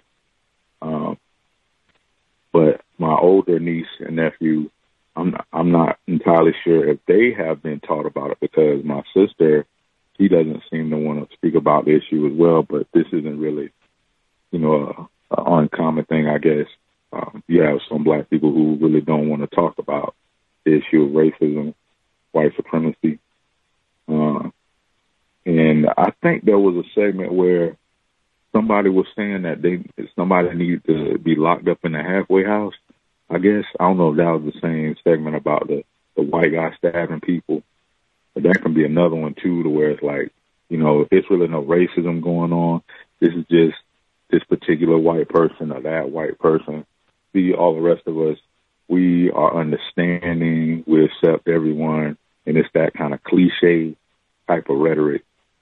I have one last point I wanted to make, and like on the local news that I see here in the area that I'm at, they had executed a Black male, and they used the term that he was known as the Ninja Killer, right? So he been executed from something from 1989. So it's just, I'm like, how in the world was he known as the Ninja Killer? And it just sounds like racism right there, like Ninja Killer or something. I don't know. But other than that, if I could add one more thing, I think the white kid, not kid, but white man, really, just younger, that was arrested for the document leak. I seen a report where they said he was like at a shooting range or something, making racist comments, and they also added the word anti-Semitic. But they haven't really been talking about him having those views very much. They just mainly been talking about the document leaks on this from this white person. And other than that, that's all I have to share. Thanks for allowing me to speak.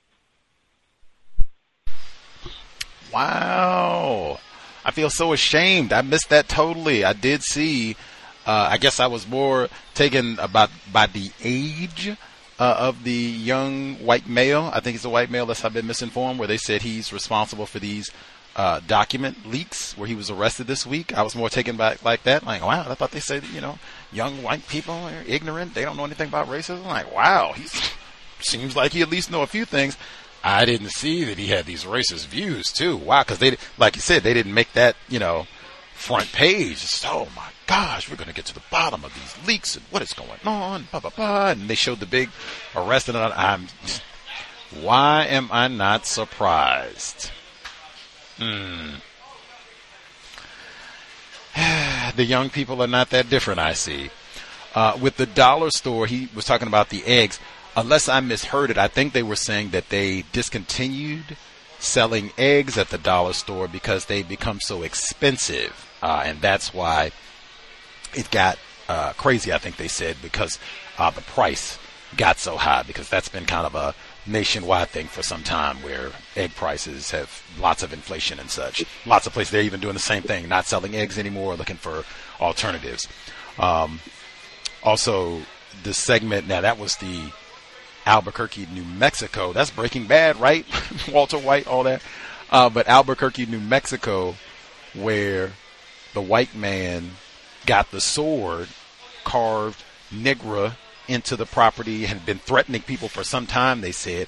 That was the one where they said, oh, man, now, hopefully the system will work both ways, and he's, locked up, and hopefully he can get to a halfway house or whatever to get the help that he needs.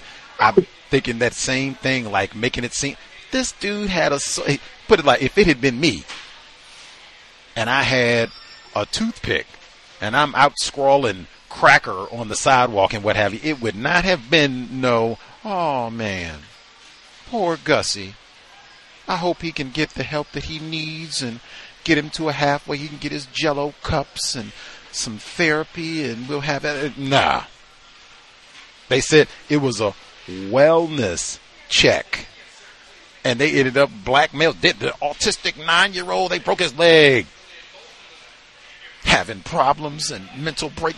Get out of here. I thought this is a system of white supremacy. This is not a problem with just one feeble-minded, crazy white man. No, and this is a white man with a sword scrawling Negra. Just like the white fella in Pittsburgh, all the way on the other side of the country, with a knife, stabbed 2 black people and called them niggers. And said he was told, kill all the blacks. Come on. Remember that case they had in New York a few years back? They had another white man. He had a sword. He was out stabbing people in New York City. Black males specific. See that in all the cases? They're going out there to get the black males. You know what I'm saying? Black privilege, black male privilege. Anywho, as for the nieces, that is widespread. He says he has nieces and nephews and what have you, and he doesn't know if their parents talk to them about racism. That's why I keep saying it, because that's so widespread. It's so many. I'm including myself. My parents didn't talk to me about racism. That's widespread, and I assume their parents probably didn't talk to them about racism. And on and on and on. As I started studying this, I started hearing from lots of people. I asked our guests. We'd have non-white guests on the program. Did your parents talk to you about racism?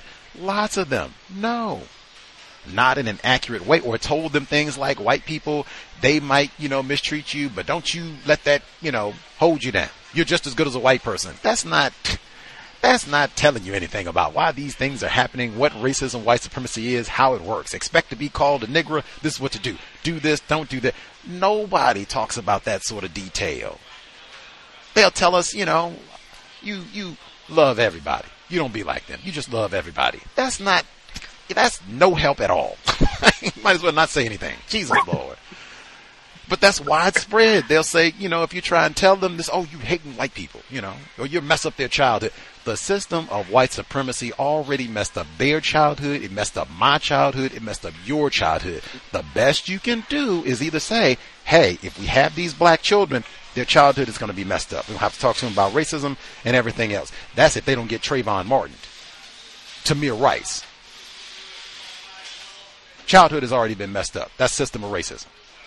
Got to tell them the truth, or we're going to, we can just continue doing the same thing. And that's so common. That's how we are encouraged to think about our attempted parenting. Like, don't do, and then look cross at someone who brings it up. Like, hey, these incidents have hate white people. Get out of here. We have heard that from racks of parents. I guess he'd be uncles, aunties, parents, grandparents, all of that. We have said that over the years. We even had some times where it'll be one of the parents say, dang, I'm attempting, to share the information, and dang, my mom came in, my dad came and said, what are you doing that for? You're going to teach them to hate white people. Stop doing it.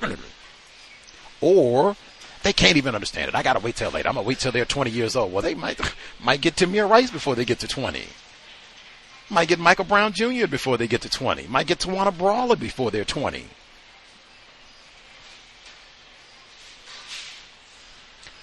We can do it. That's the way people have been doing it. That's what I'm submitting. That's the way we've been doing it for a long time. We're not going to talk about this, and this is too controversial. We just want to talk about pleasant things. We got these Obama children's books. Isn't Michelle beautiful? She is beautiful, but I mean, still. We can do it that way and get the same results, or let's keep it real. That's what they say. Let's keep it all the way real. We are in a system of white supremacy, racism, and it pains me to say this, but man, I am your attempted father. White people are in charge of me too, and we can never forget that.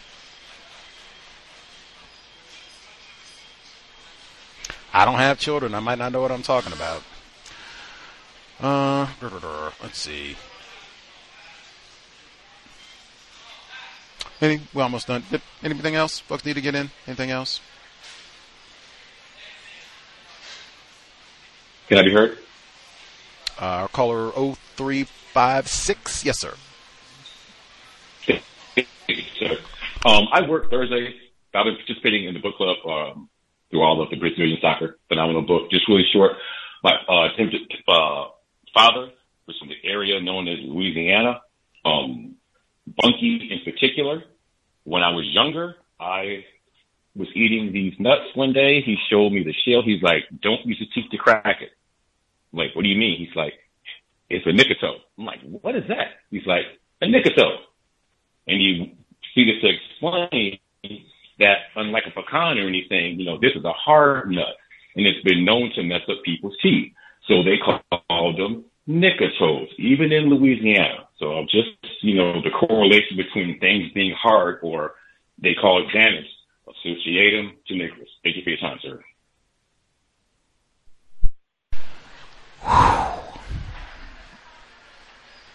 I can't breathe. That's attached to so many names now. I was thinking Eric Garner, but I can't breathe. Wow.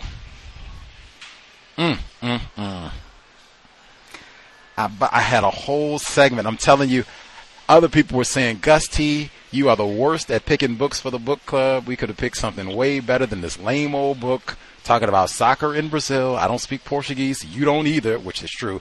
You don't watch soccer. True. You don't know anything about South America. True. Although I know more now that we're getting close to the end. Whew. I'm so glad we picked this book. I have learned so much. In fact, I learned so much. I keep saying it. I had sound clip Dr. Welsing talking about white supremacy in Brazil. I normally would have I would have made an excuse to play that. I still haven't played it because there's so many things to talk about with Brazil. They won't stop shooting up the schools and stabbing up the schools to give me a chance to play it. And then the Brazil nuts. Jair Bolsonaro's got a... I didn't even know about the coming. Now, I did know those Brazil nuts are hard. That's why I said the harvesting, that's a whole different component of the racism. You could die trying to harvest Brazil nuts and going and looking the process of how they get these. Oh, my God. You could die. That's nigger work, too, people that go do that. Anyway, part of that, it's tough shit. Remember, they even have a great documentary. I have to post it where they show some of the rodents that eat the Brazil nuts in Brazil. And they talked about how they have really strong jaws because the shell for the Brazil nut is really hard, niggerish apparently. And so you have to have really strong jaws to break through it, and then pow, you can ply out all the Brazil nuts. They didn't even connect it to that's part of why they called them nigger toes. They're so hard and difficult to open niggardly, they could mess up your teeth. Are you flippin' serious? Yes, because they still call them nigger toes. It's almost 2025. In the name of George Floyd, yes, they still call them nigger toes. Delectable Negro, human consumption, homoeroticism in a U.S. slave culture should be world white culture.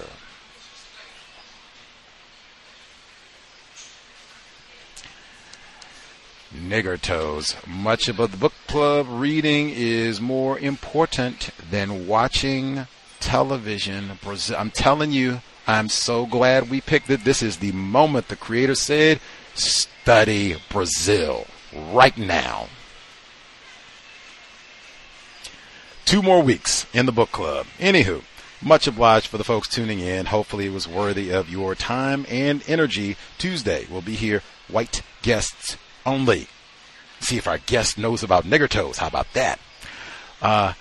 Creator, we ask that you help us remain patient with other black people, victims of white supremacy. We ask that you help us remain patient with ourselves. Remind us to demonstrate the highest levels of black self-respect at all times, in all places, each and every time we are in contact with another black person. It has been time. Replace white supremacy with justice immediately. No name calling. In fact, I'd said that I kept seeing those lists for the 10 stops. No name calling was number one of 10 on several. I kept seeing it. It was number one. Someone said, no, Gus, it's not number one in the updated word guide. I said, oh, okay. Whew. Where is it at? Number 2. Once again, I'm going to have to find out. So is this like a random order type of a thing? Or is this order of most importance? Apparently no snitching was number 1 in the updated guide, but no name calling, 2. It's 2 on some lists. It's 1 on some lists. It just randomly ended up that high on lists over and over again. No name calling. No name calling. In my view, calling somebody, what was it? White supremacy agent, adjunct. I think so. All of that's name calling too. Unless that person has said, yes, I am a white supremacy adjunct. Yes, I am a white supremacist proxy. Yes, I am a white supremacist accessory. And on, unless that person has said, yes, that's the name that I'm taking or label that I'm taking for myself, you are name calling. 10 stops, man, right up there with no cursing. Filth Florin. Cal signing out. Thanks all for tuning in. Nigga, you so brainwashed. I'm a victim, brother. Problem. You're a victim. Man, I'm a victim of 400 years of conditioning. Shut up. The man has programmed my condition. Mm-hmm. Even my conditioning has been conditioned.